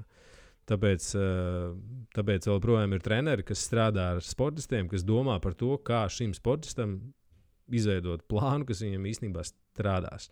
Un ne tikai domā par to, bet arī pēc tam, kad viņš viņu sāk izpildīt, analizē un skatās uz cipariem, kas tad tur īsti notiekās, kāpēc vai nu kaut kas nenotiek, vai atkal otrādāk, kurā brīdī kaut kas notiek. Jā. Jo par bāzi runājot, viss ir ļoti vienkārši. Nav, ja jūs esat tagad, sezonas izskaņā pavadījis veselu mēnesi vizinoties, kā Kaspars, piemēram, jā, vizinoties apkārt, vizinoties, restīvi, braucot pietiekami ilgus, garus treniņus, ir diezgan skaidrs, ka jums tā bāzes sagatavotība ir diezgan laba. Nav nepieciešams tagad, tā kā pēc grāmatas liek pēdiņās, tur vēl 3 mēnešus tagad vizināties. Jā, ir citas lietas, kas ir jāatrisina, un tā arī ir daļa no tās periodizācijas. Par to mēs tagad nerunāsim. Tur ir spēks, tur ir kaut kāda lokana, vēl kaut kāds svars, jā. Visas tās lietas īstenībā periodizācija. Kas attiecas uz riteni, tas ir atbildi, kāpēc Kaspars reku 2, vairāk. Viņš tā ir 4. apstījos jau. Jā? Kāpēc Kaspars 4 nedēļas nav sēdējis uz riteņa? Tāpēc, ka viņam to šobrīd nevajag. Viņam nevajag, tāpēc, ka viņš to, ja tā var teikt, var atļauties izdarīt, jo viņš ir braucis to jau iepriekš. Ja viņš nebūtu to darījis un viņš būtu pabeidzis tur braukt LM tautas distancē, es teiktu otrādā, ka, vecīt 4 nedēļas, tas jau ir stipri pa ilgu, tev jāsāk jau braukt. Jā. Tāpēc tas ir ļoti atkarīgs no. Tāpēc testi, kontrola treniņi, jebkas, kas jums dod pamatojumu vai paskaidrojumu tam, kas notiek, viņi ir vajadzīgi arī nesezonā. Nav nekāds noslēpums, kas attiecās uz manas pieminēto slieksni, es sliekšņus mainu bez testa. Tas ir vai nu parasti empiriski, tāpēc, ka es zinu, kas notiekās. Man ir Kaspara iepriekšējie 4 gadi, man nav baigi jādomā par to, cik apmēram. Un man nav arī ļoti svarīgi tajā nesezonā, vai tas slieksnis viņam būs tur 270 vai 262. Ja, tie 8 vati tur neko nemainīs vispār. Ja mēs skatāmies uz zonām, ja, tad īpaši Z2, kas parasti diezgan apjomīga zona, ja, tam nav tas room of error ir ļoti relatīvi mazs. Ja. Plus tagad, kad ir lielai daļai tie ergmodi, tad viņš jau vienkārši neļauj apčakarēties. Tu vienkārši uzreiz jūti. Ja tu brauc, ja tev ir ergmods plus kā viņš strukturētais treniņš, ja? Tas gatavais, kā viņi tur sauc. Restīvi, tu uzreiz jūti, ja pēc pulsa, ja tu paskaties, tad tev uzreiz skaidrs, vai tev ir viņš pa zemu vai pa augstu. Jā, tieši tā. Un pulss, principā, jā, tādā ziemas sagatavošanā, viņš nav zaudējis aktualitāti. Kā reiz otrādāk ir ļoti daudz sportistus, kuriem es tagad saku. Un burtiski tas ir mans teksts, ko es aizsūtīju vienam mūsu kopējiem paziņām vakar. Man vienalga, kas notiekās tavu jaudu, brauc pēc sirds. Paies 3-4 nedēļas, mēs sāksim skatīties uz jaudu. Jā, nav tā, ka viņi ir nevajadzīgi, vienkārši viņi ir sekundārs parametrs, jā, pēc kura tu nevadies treniņa laikā. Tīpaši tagad, ja tu sāc braukt telpās, tā vien jau ir izmaiņa, tu esi zaudējis kaut kādu daļu no fitness, kas tev ir... kas tev jāierēķina tajā tavā esošajā treniņa procesā, kas tāpēc arī tā sliekšņa maiņas. Ja jūs gribat braukt FTP testus tagad nesezonā, jūs to varat darīt. Es to savā praksē nepiekopju, jo man ļoti grūti būtu kādam iepārdot tagad, iedomājies tevi tagad, Kaspar, ja? Tev būtu jāsēžās nākošu nedēļu uz trenižieru, teikt, vecīt, davai 20 minūtes lādē pa visu. Es tev teiktu. Es tev teiktu, nē, bet man liekas, ka jā, ar to ergmodu tu vienkārši nevari nevienu vairs apmānīt. Es kā tikai nesen, man pagājuši gadu bija 1. gadu, trenižieris ar ergmodu. Tur tu uzreiz saproti, kur tu esi. Un es biju atceries, tu man biji pa zemu ielicis slieksni, es tev teicu, klausies, nav tolka, jo vienkārši tur, pa vieglu vienkārši beigās tev tas treniņš ir. Un īstenībā tur nekādus testus nevajag braukt. Tur diezgan empiriski ātri var noskaidrot, kur tu esi apmēram. Jā, es teiktu, tu neignorē tās pārējās lietas. Jo tu neignorē, protams. Jā, sajūtu, kas tev ir, jo, loģiski, visi mēs zinām, ja tas pabeidz sezonu, tu zini, kā vajag tev justies, kad tu brauc ar Z2. Pirmkārt, tev ir puls, nesezonā viņš būs bišķiņ augstāks. Istabā vēl bišķi klāt, jā. Jā, to tev jāierēķina, bet pēc feelinga, jā, tas, ko tev tam iekšējam signālam, ko tu saņem no sava ķermeņa, viņam jābūt diezgan līdzīgam. Nevarētu būt tā, ka tu saki, es tur nevaru pabraukt, nezinu, man slieksnis bija 300, tagad es braucu 200 vatu un sajūtu, kā pie 300, jā. Ja tas tā ir, tad visticamāk tā arī tas ir. Un vienalga, ko jūs tur, kā jūs gribat pamatot to, ka vai man tur puls nepareiz rāda, vai es nezinu, vēl kaut ko izdomāt, kā mēģināt padarīt sev stiprāk. Nē, es tur ļoti, ļoti aicinātu visus tagad darīt. Nevajag baidīties šo te, formu zaudēt. Tā ir daļa no periodizācijas, no visiem šiem modeļiem patiesībā. Tāpēc, un jums to ir jādara, jo tu nevari visu laiku būt formā. Tev ir jābūt brīdim, kad tu mazliet atlaidi. Tas pats arī patiesībā ar atlaišanu pa svaru runājot. Jā. Ziema ir tas, kur tu dabiski svērst tur kilogramu vai 2 vairāk. Tāpēc, ka tev nav tā nenormāla apjoma, plus ārā tagad ir ziema, tas ķermenis vienkārši ir dabiski reaģē uz. Būs nav kustība jau vienkārši. Nav vispār kustība. Arī jā, tīpaši. Jā, tu nestrādā celtniecībā, tad vai kaut ko nekusties. Tā kā es sēžu pie galda visu dienu, tad vienkārši nav tur kustība. Tur Vūps rāda, ka es šodien esmu nodedzinājis 1400 kalorijas un pulkstens ir 5. Tas ir bijis kaut kā trenījā šodien? Nē, 1400, tas nekas nav. 5 jau ir pulkstenis, tas vispār ir. Jā, labi. Par Jā, ejam tālāk par periodizāciju. Jā. Svarīga lieta, pirms mēs nirstam iekšā tajos 4 veidos, jā. Tas, kas jāatcerās, un tas strādā un ir spēkā pilnīgi visos gadījumos. Jā. Jo augstāk, jums jāstāsta to visu kā uz piramīdu. Jā. Mēs esam to neskaitāms reizes teikuši, māja, piramīda, vienalga sauc to, ko grib. Jo augstāk tu viņu grib uzcelt, jo labākam tev jābūt pamatam. Punkts. Jūs varat man nestrīdēties, tāpēc, kad nav jēga. Ejiet, lasiet, ko zinātnes papīrus, tur viss tas ir aprakstīts. Mēs starp citu gribētu teikt, ka ļoti šoreiz sagatavojos, tāpēc, ka speciāli izgāju cauri savai bibliotekai, izlasīju ārā dažādus papīrus, nepaņēmu nevienu no savu sportistu cipariem, tāpēc, ka tad tas būtu. Tad jūs vienkārši varētu man neticēt, jā, bet kur ir cilvēki gudrāki par mani, kas ir pētījuši šīs lietas un apskaitījuši un pierādījuši to, ka ir lietas, kas strādā un lietas, kas strādā mazāk. Un, kā es teicu, jo lielākus, vairāk panākumus jūs gribat, jo vairāk jums jāstrādā pie šiem te pamatiem. Principā, pie bāzes, tā mēs varam tā kā. Pie bāzes, tas, ko sauc par bāzi, varbūt nevienmēr precīzi, bet idejiski, vai ne? Tie, kas negrib braukt bāzi, tie var slēgt ārā.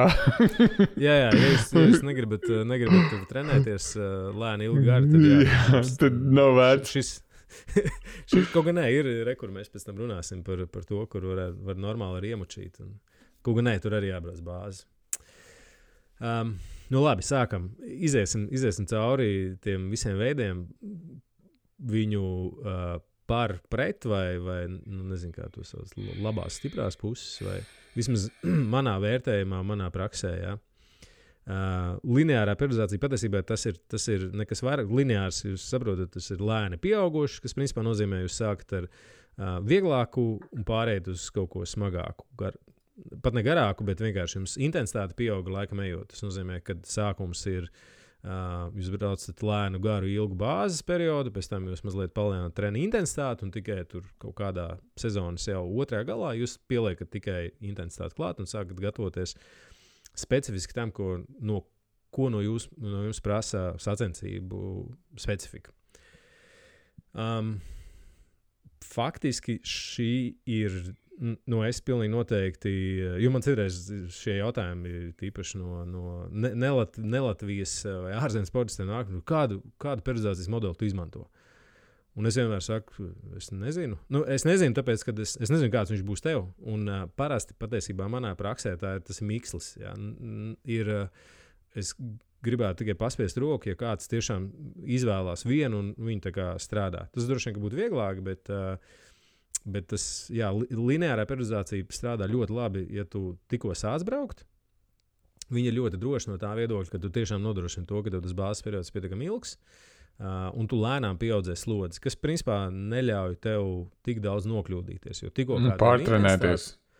Jā, tikko kā tev ir intensitāte, tur uzreiz mēs spēlējamies jau pišķiņa ar uguni, un tur var diezgan ātri izdarīt pa daudz. Šeit to ir izdarīt diezgan grūti. Jā. Ātrais kredīts uzreiz.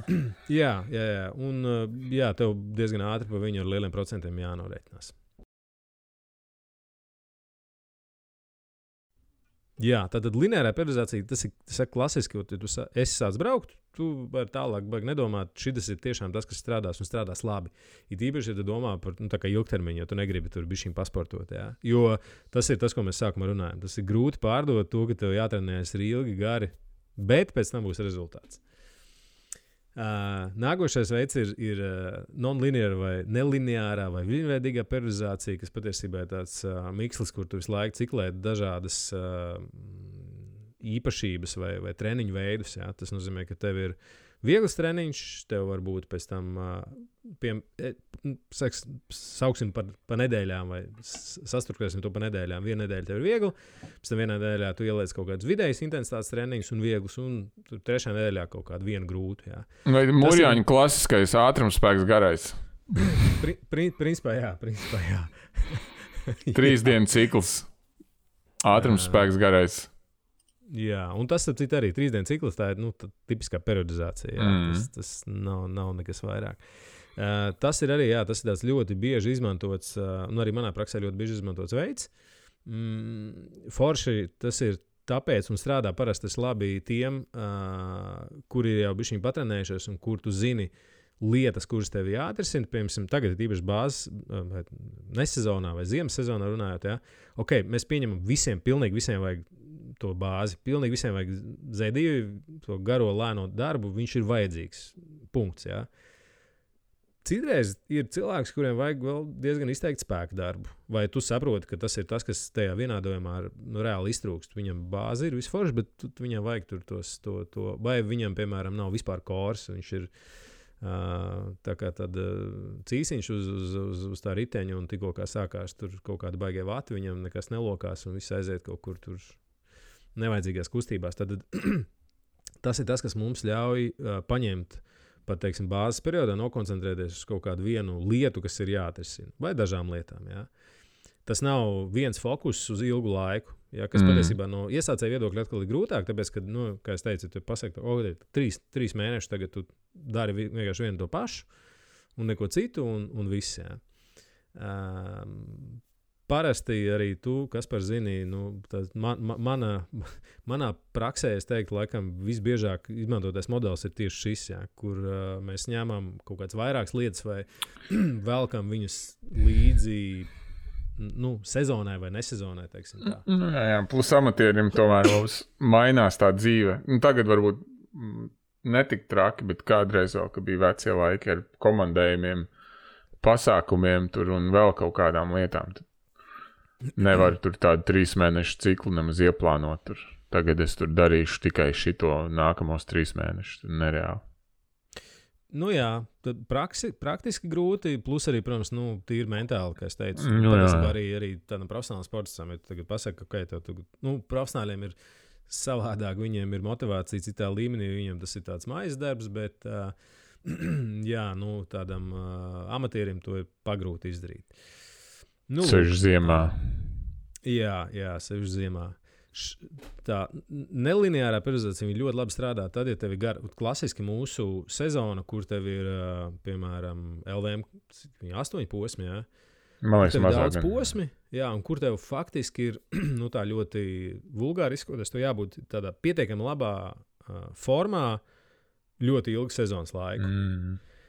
lineārā periodizācija parasti viņi ir vai nu jāsāk ļoti ātri, pat arī tad, ja tu gribi braukt ļoti labi, teiksim, tad vienīgais veids, kad tas strādātu, ja tu tagad aizbrauc uz nometni, uz tur mēnesi, jā, sabrauc baigo apjomu, un tad tur lēnām var pāriet par kaut kādām citām lietām.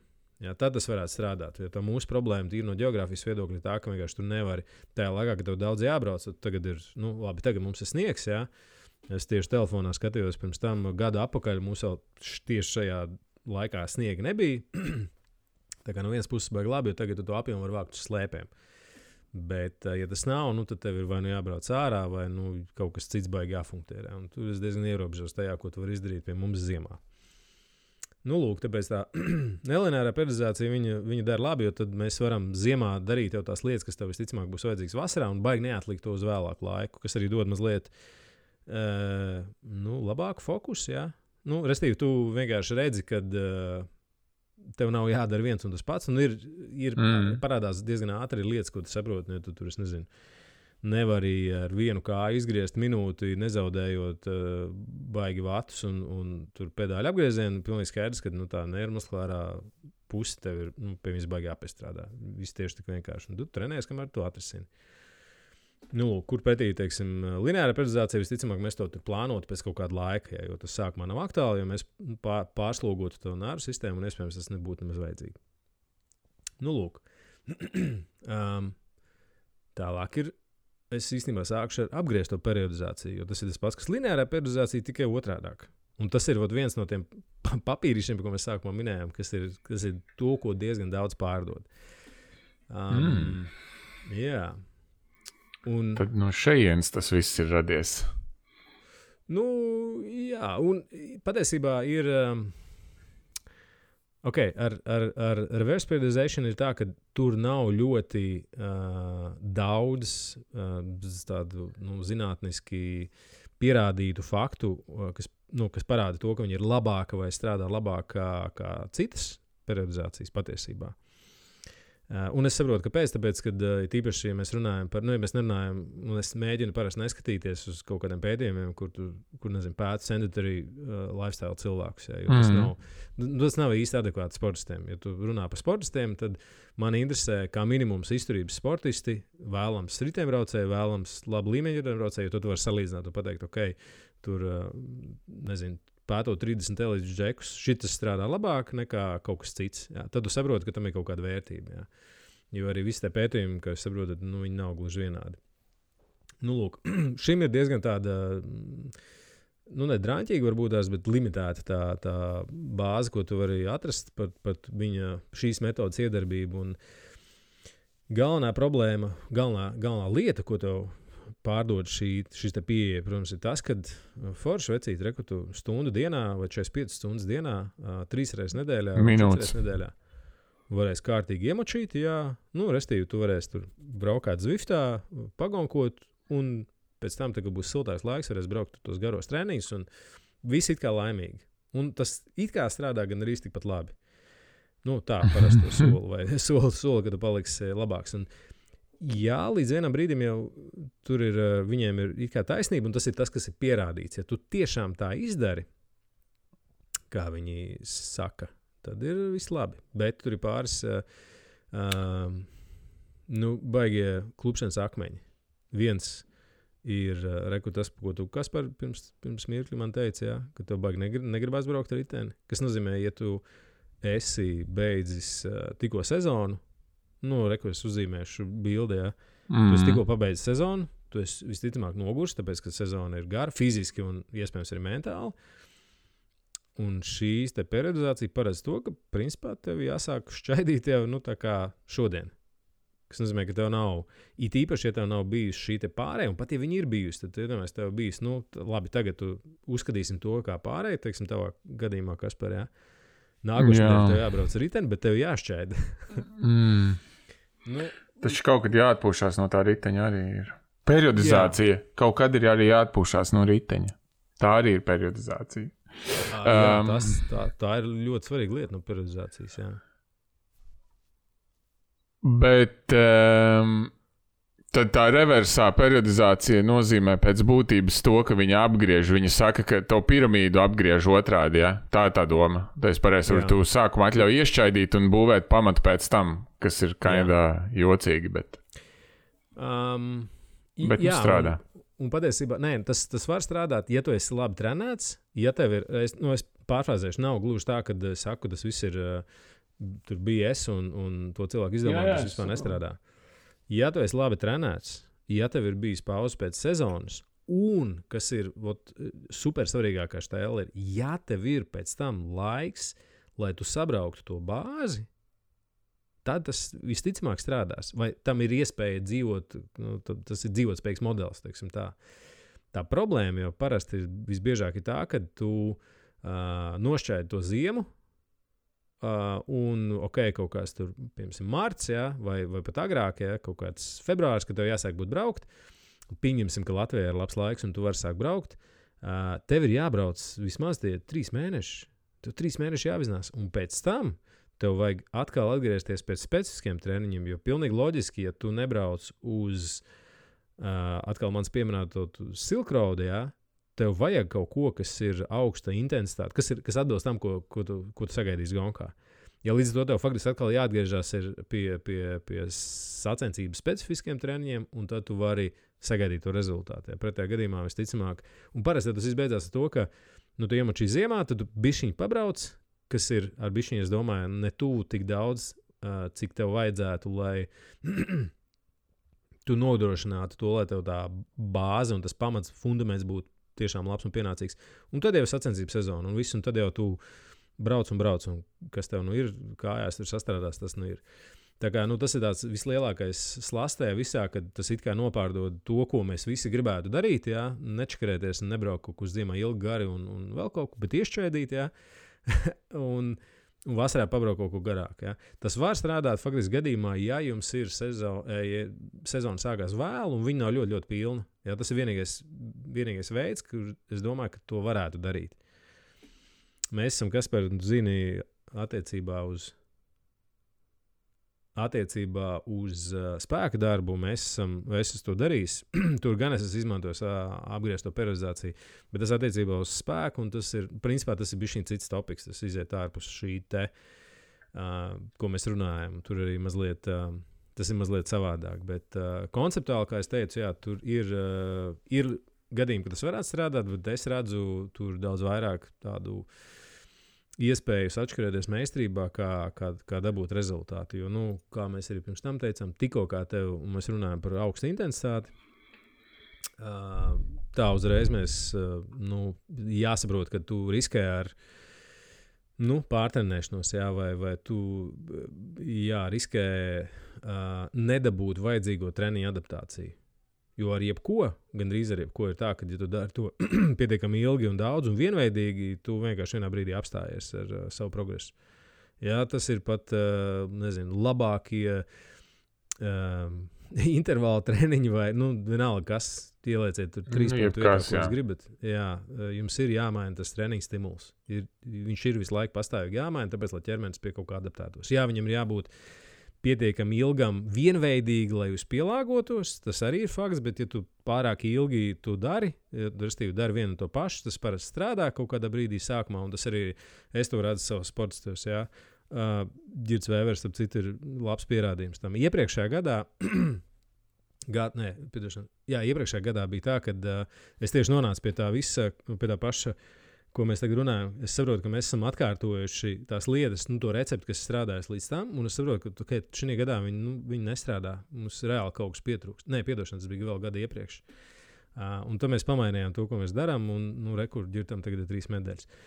Tas ir, viss ir tikai par to, ka jums ir jāsaprot to, ka jūs kā sportists maināties, jo jūs paliekat stiprāks, jo jums vairāk jādomā līdzi, ko jūs darat.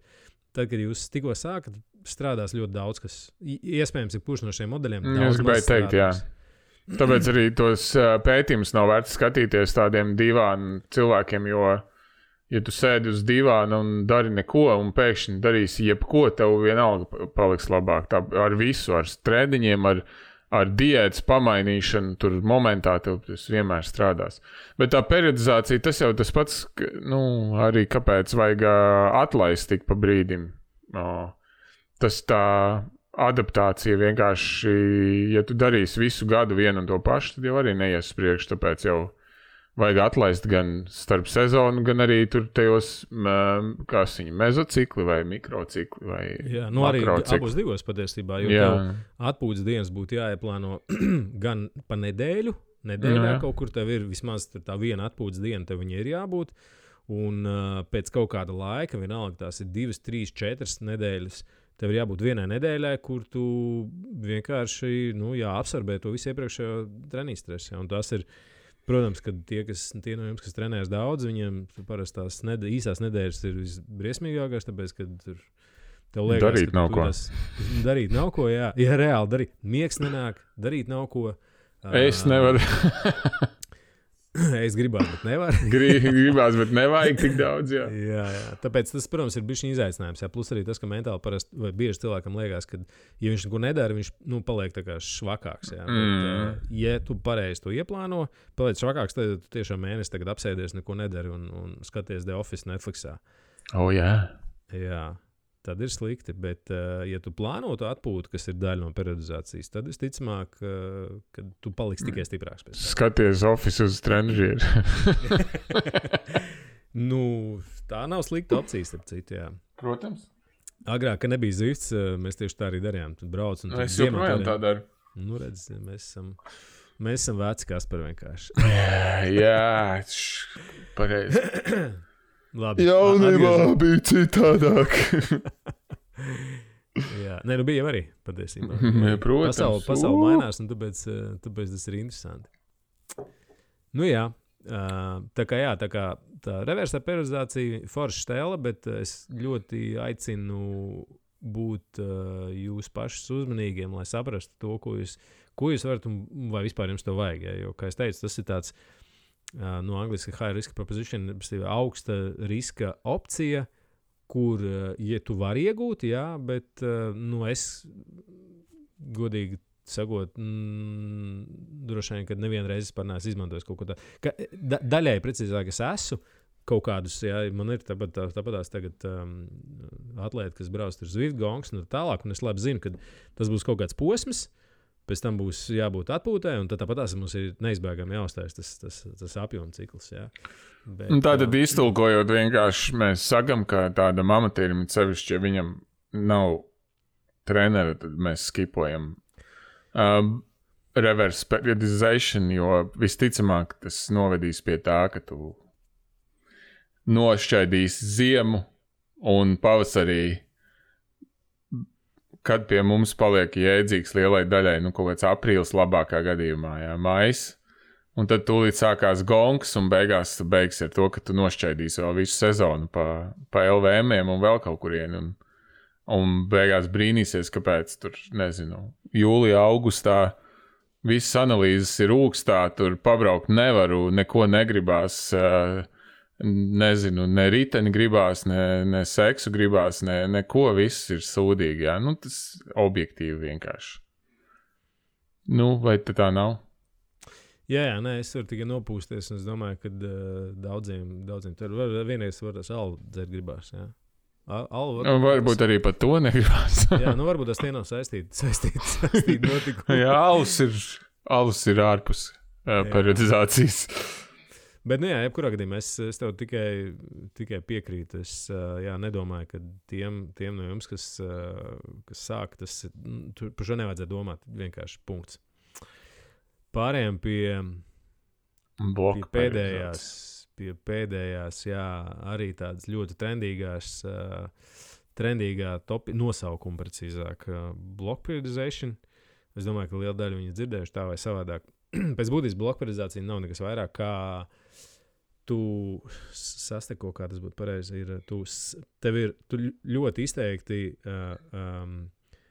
uzstājas, restīvi, pirmā nedēļa no 4 nedēļām. Parasti, kā mēs vienmēr domājam, 4 nedēļu kaut kādos ciklu, mēnešu ciklā. Pirmā nedēļa tev ir superintensīva, kas nozīmē, tev ir 3-4 intensīvi treniņi. Nē, piedošana, 4-5.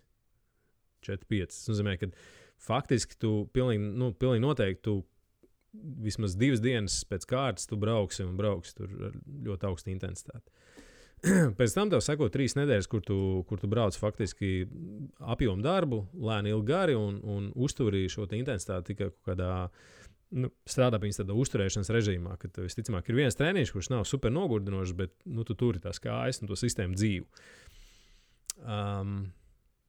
Šī var būt ļoti iedarbīga metode, un viņa nav nekas jauns īstenībā, lai arī ik pa brīdim saka, ka tas ir kaut kas tur ļoti jauns un novatorisks un tā tālāk. Tas ir,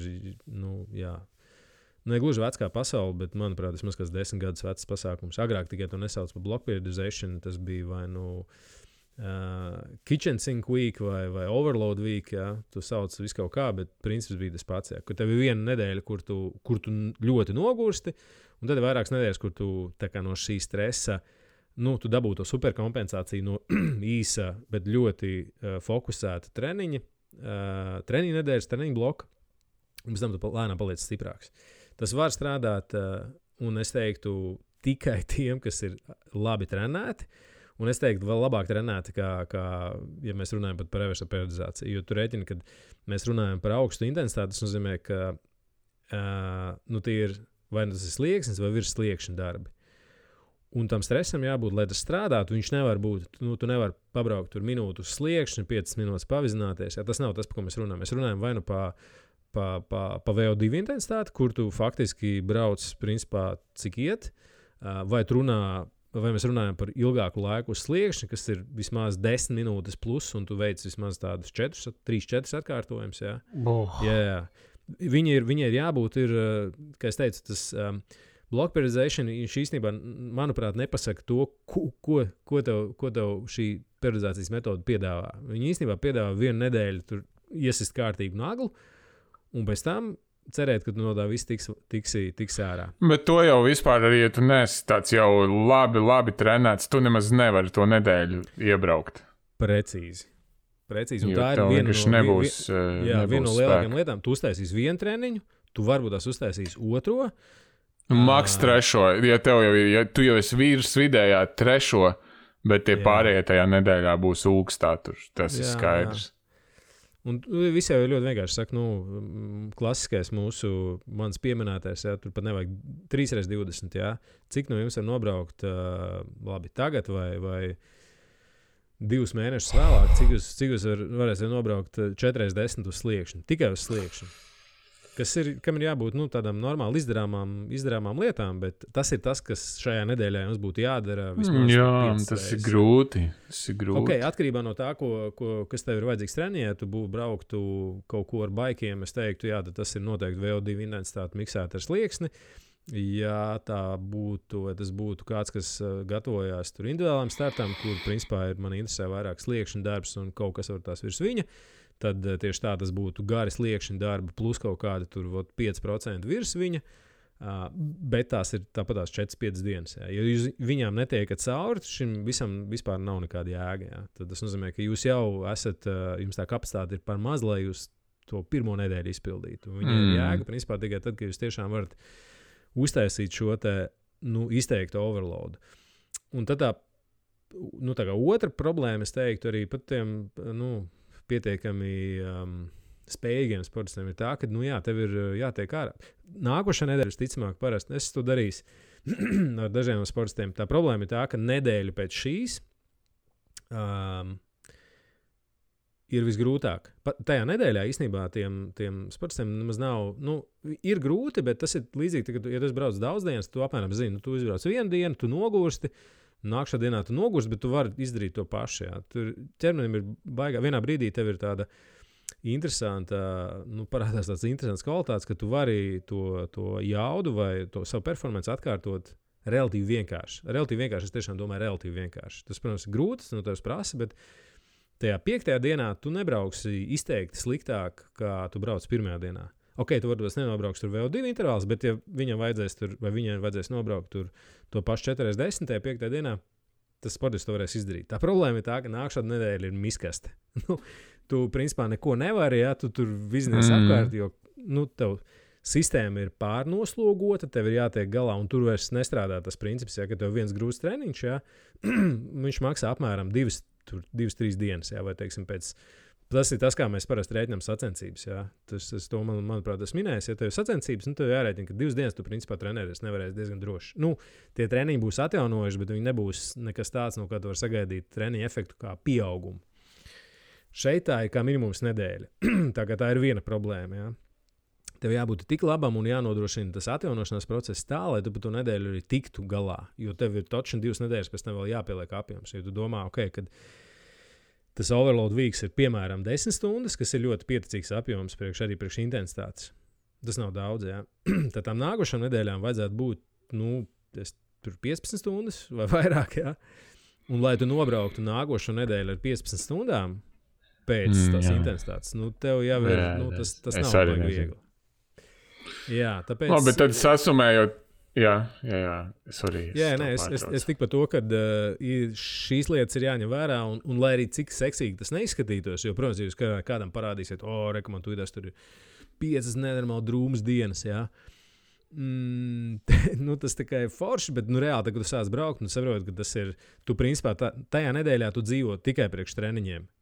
Tu vari aizmirst par, ja tev jāstrādā ar galvu, tajā nedēļā tu nevarēsi izdarīt. Tas ir, es tur pilnīgi varu. Un nākamajā nedēļā nevarēsi izdarīt, jo tev būs 15 stundas jābūt uz treniņos. Jā.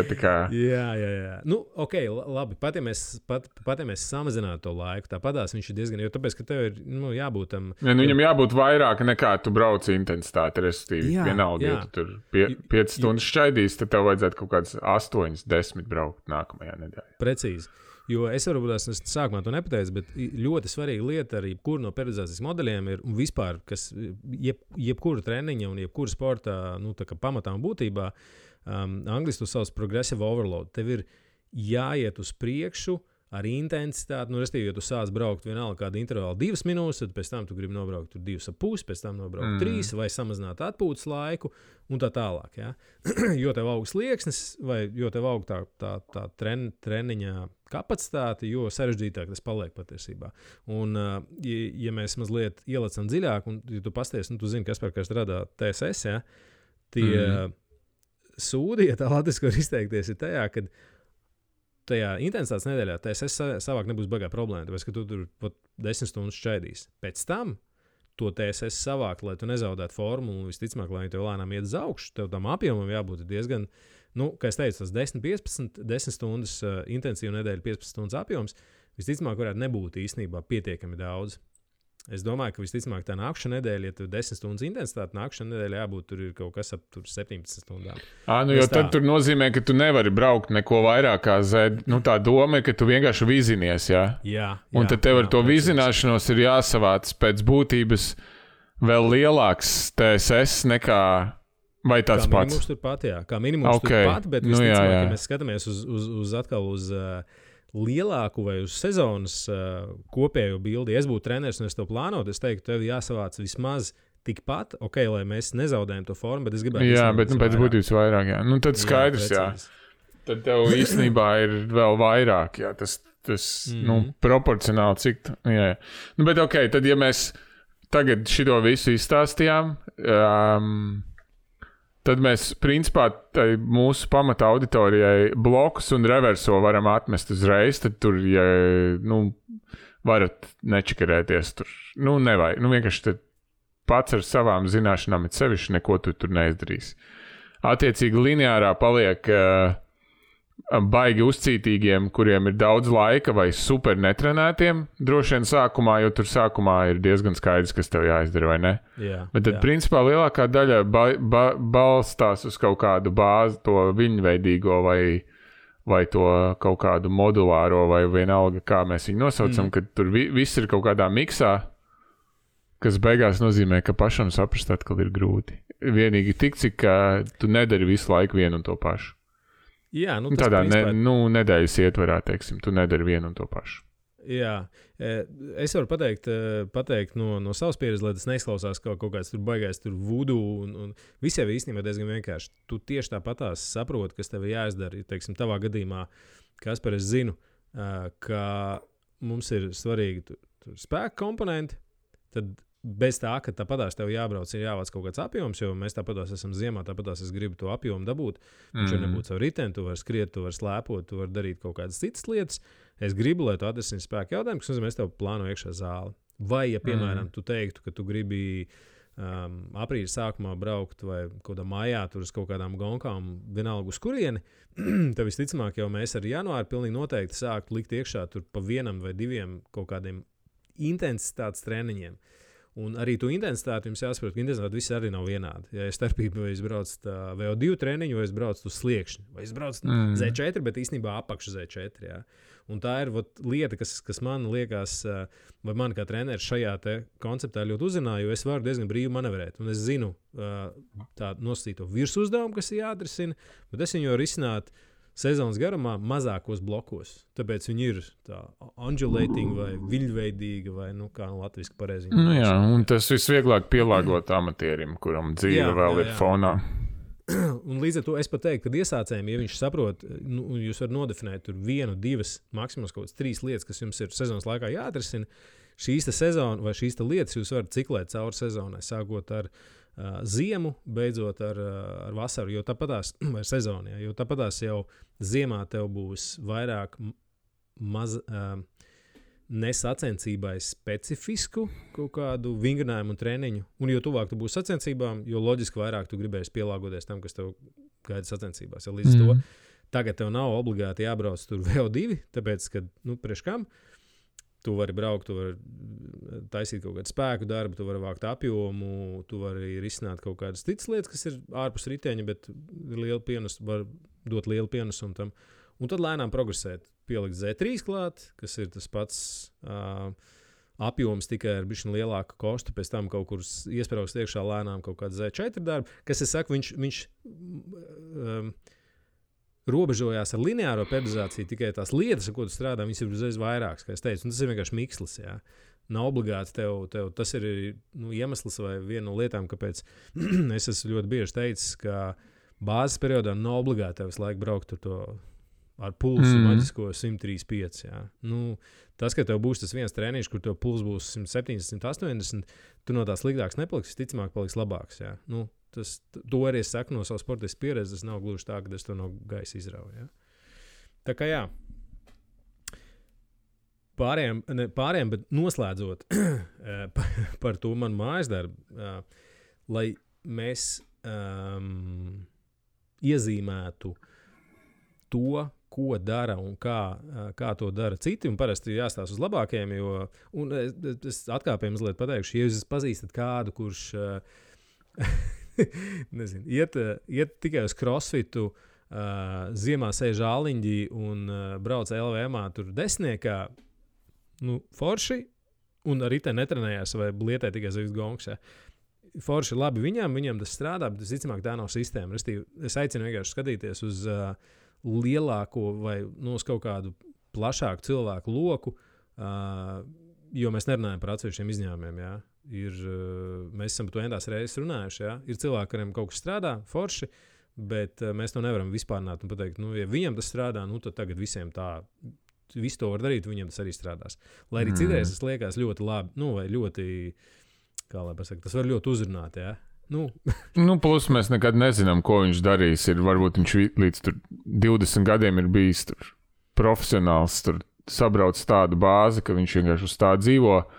Un tiem bijušajiem gandrīz profiem ir tāda tieksme bieži vien stāstīt, ka viņš jau netrenējās, viņš tur bišķi pabrauc, bet īstenībā, kad tu sāc bišķi paprasīt dziļāk, īstenībā viņi jau visi tāpatās trenējās pietiekami. Viņiem varbūt vienkārši pret tiem vecajiem laikiem bieži vien liekas, ka tagad jau viņš neko tur vairs, bet tāpat viņi tās savas 10, 12 stundas nedēļā savāc un tikai apkārt stāst, es jau neko, es tur izbraucu uzšauju un reku, tur vinēju šito un to, bet reti, kad tas ir ilgtermiņā iespējams šitā te ar āliņu un āliņģi tikai.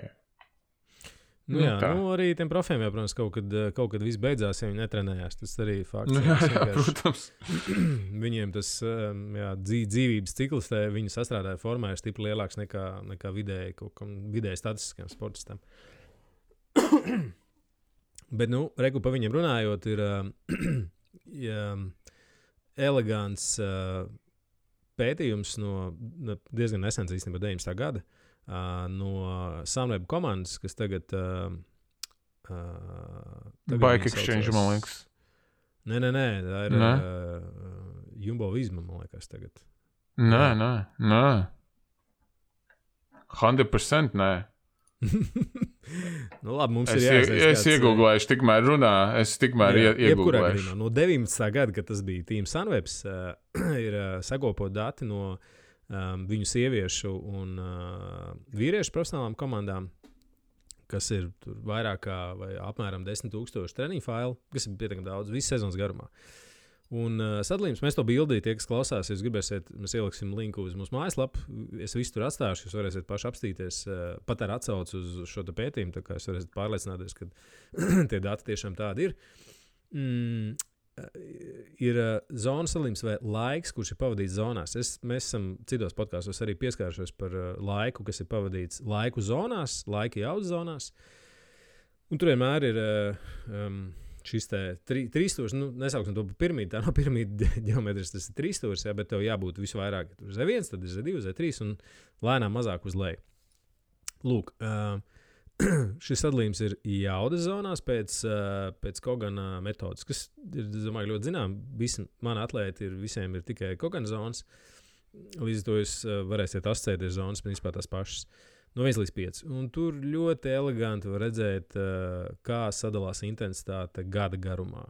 Un ieklausieties, 90% tā ir zema intensitāte. Ja mēs sadalām zema intensitāte ir no Z2 līdz tur kaut kādam Z1, Z2 un bišķiņ Z3. Parasti tas tā ir, jā. Mēs neiedziļināsimies detaļās, tas nav tik svarīgi. Vidēja intensitāte Z3 līdz Z4 līdz slieksnim. Un virs sliekšņa ir tas, kas ir viss augsta intensitāte, jā. Tātad zema intensitāte vīriešiem 90,1%, vidēja intensitāte 5,5%, augsta intensitāte 4,4%. Sievietēm ļoti līdzīgi 80,4%, zemes intensitāte 7%, vidēja 8% augsta intensitāte. Tur ir bišķi starpība sacensību garumā. Jā, es gribēju teikt, tāpēc, ka viņas īsāks.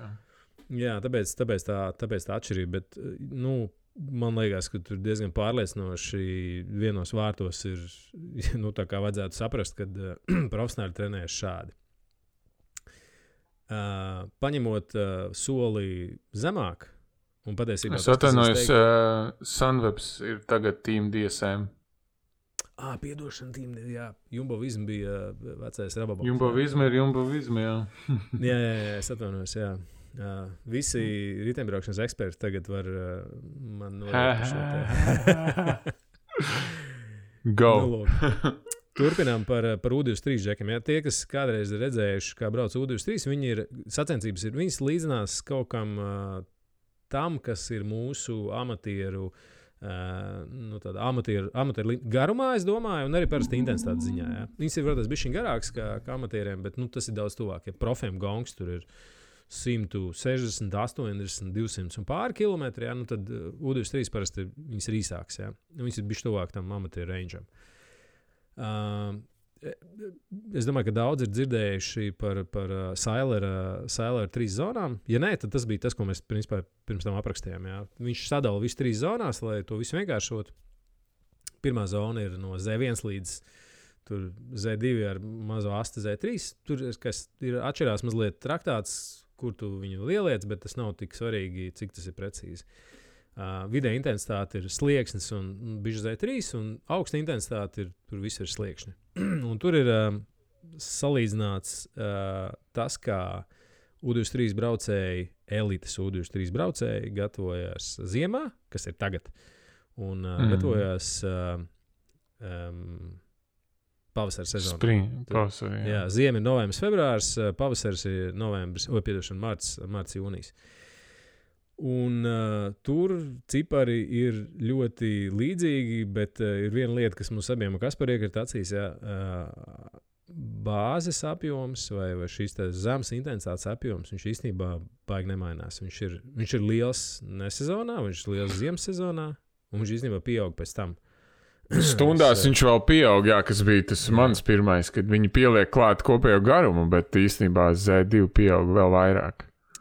Precīzi. Un tas ir, jā, tā ir tāda diezgan uzskatāms pierādījums tam, ka tas apjoms viņš jāsaglabā visu. Un ņemot vērā to, ko es dzirdētu par mūsu tādu ātro garo breakdown, par tām periodizācijas metodēm, šeit arī ir slēpjas tā problēma. Ja jūs tagad iedomājaties apgriezt to periodizāciju, ok, tagad jūs braucat intensīvi, tur šķaidat ziemā, bet jums tad ir jāsavāc tās apjoms stundas tāpatās. Tas neizslēdz to, ka tas apjoms ir vajadzīgs vispār arī ziemā, jā, viņš pēc tam vajadzīgs vēl vairāk.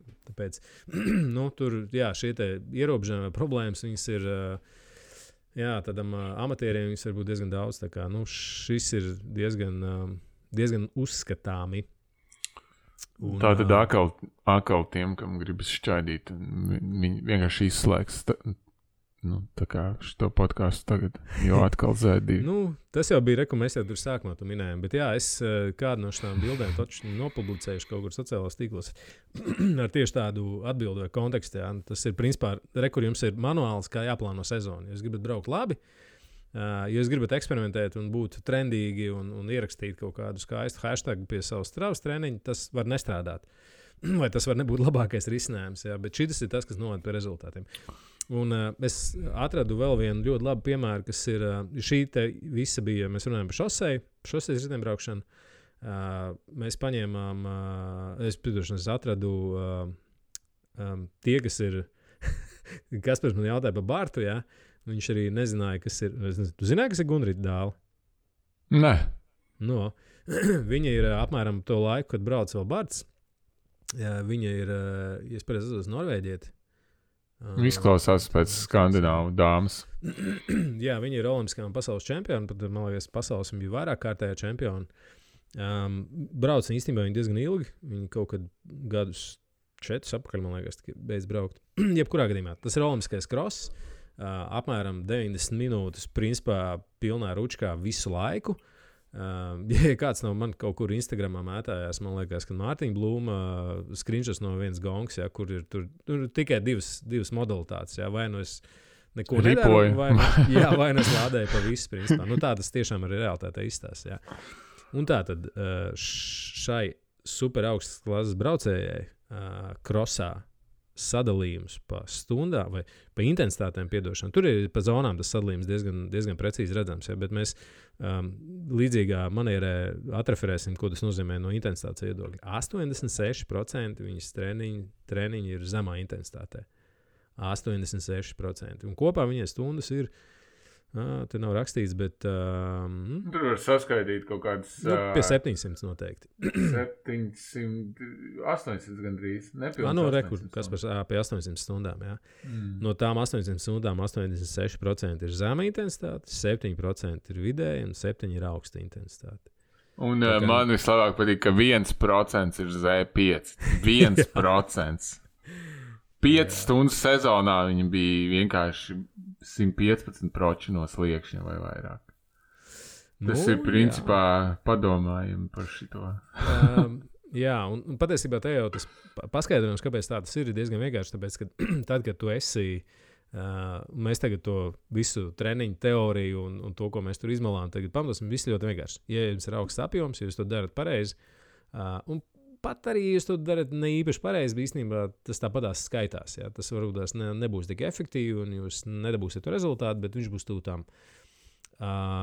Jūs paaugstināt savas aerobās spējas, kas nozīmē, viņas gadījumā viņas slieksnis ir tik augstu, ka viņai izbraukt virs viņa ir sasodīt grūti. Un tas ir tas, kas ir, ar ko ir raksturīgi elites sportisti, ka viņiem tas nav, viņi tur pīpzobos neieliek un nevar atgriezt to ručku tā, ka viņi tagad brauc ar 120% no sliekšņa un to dara ilgi. Jā.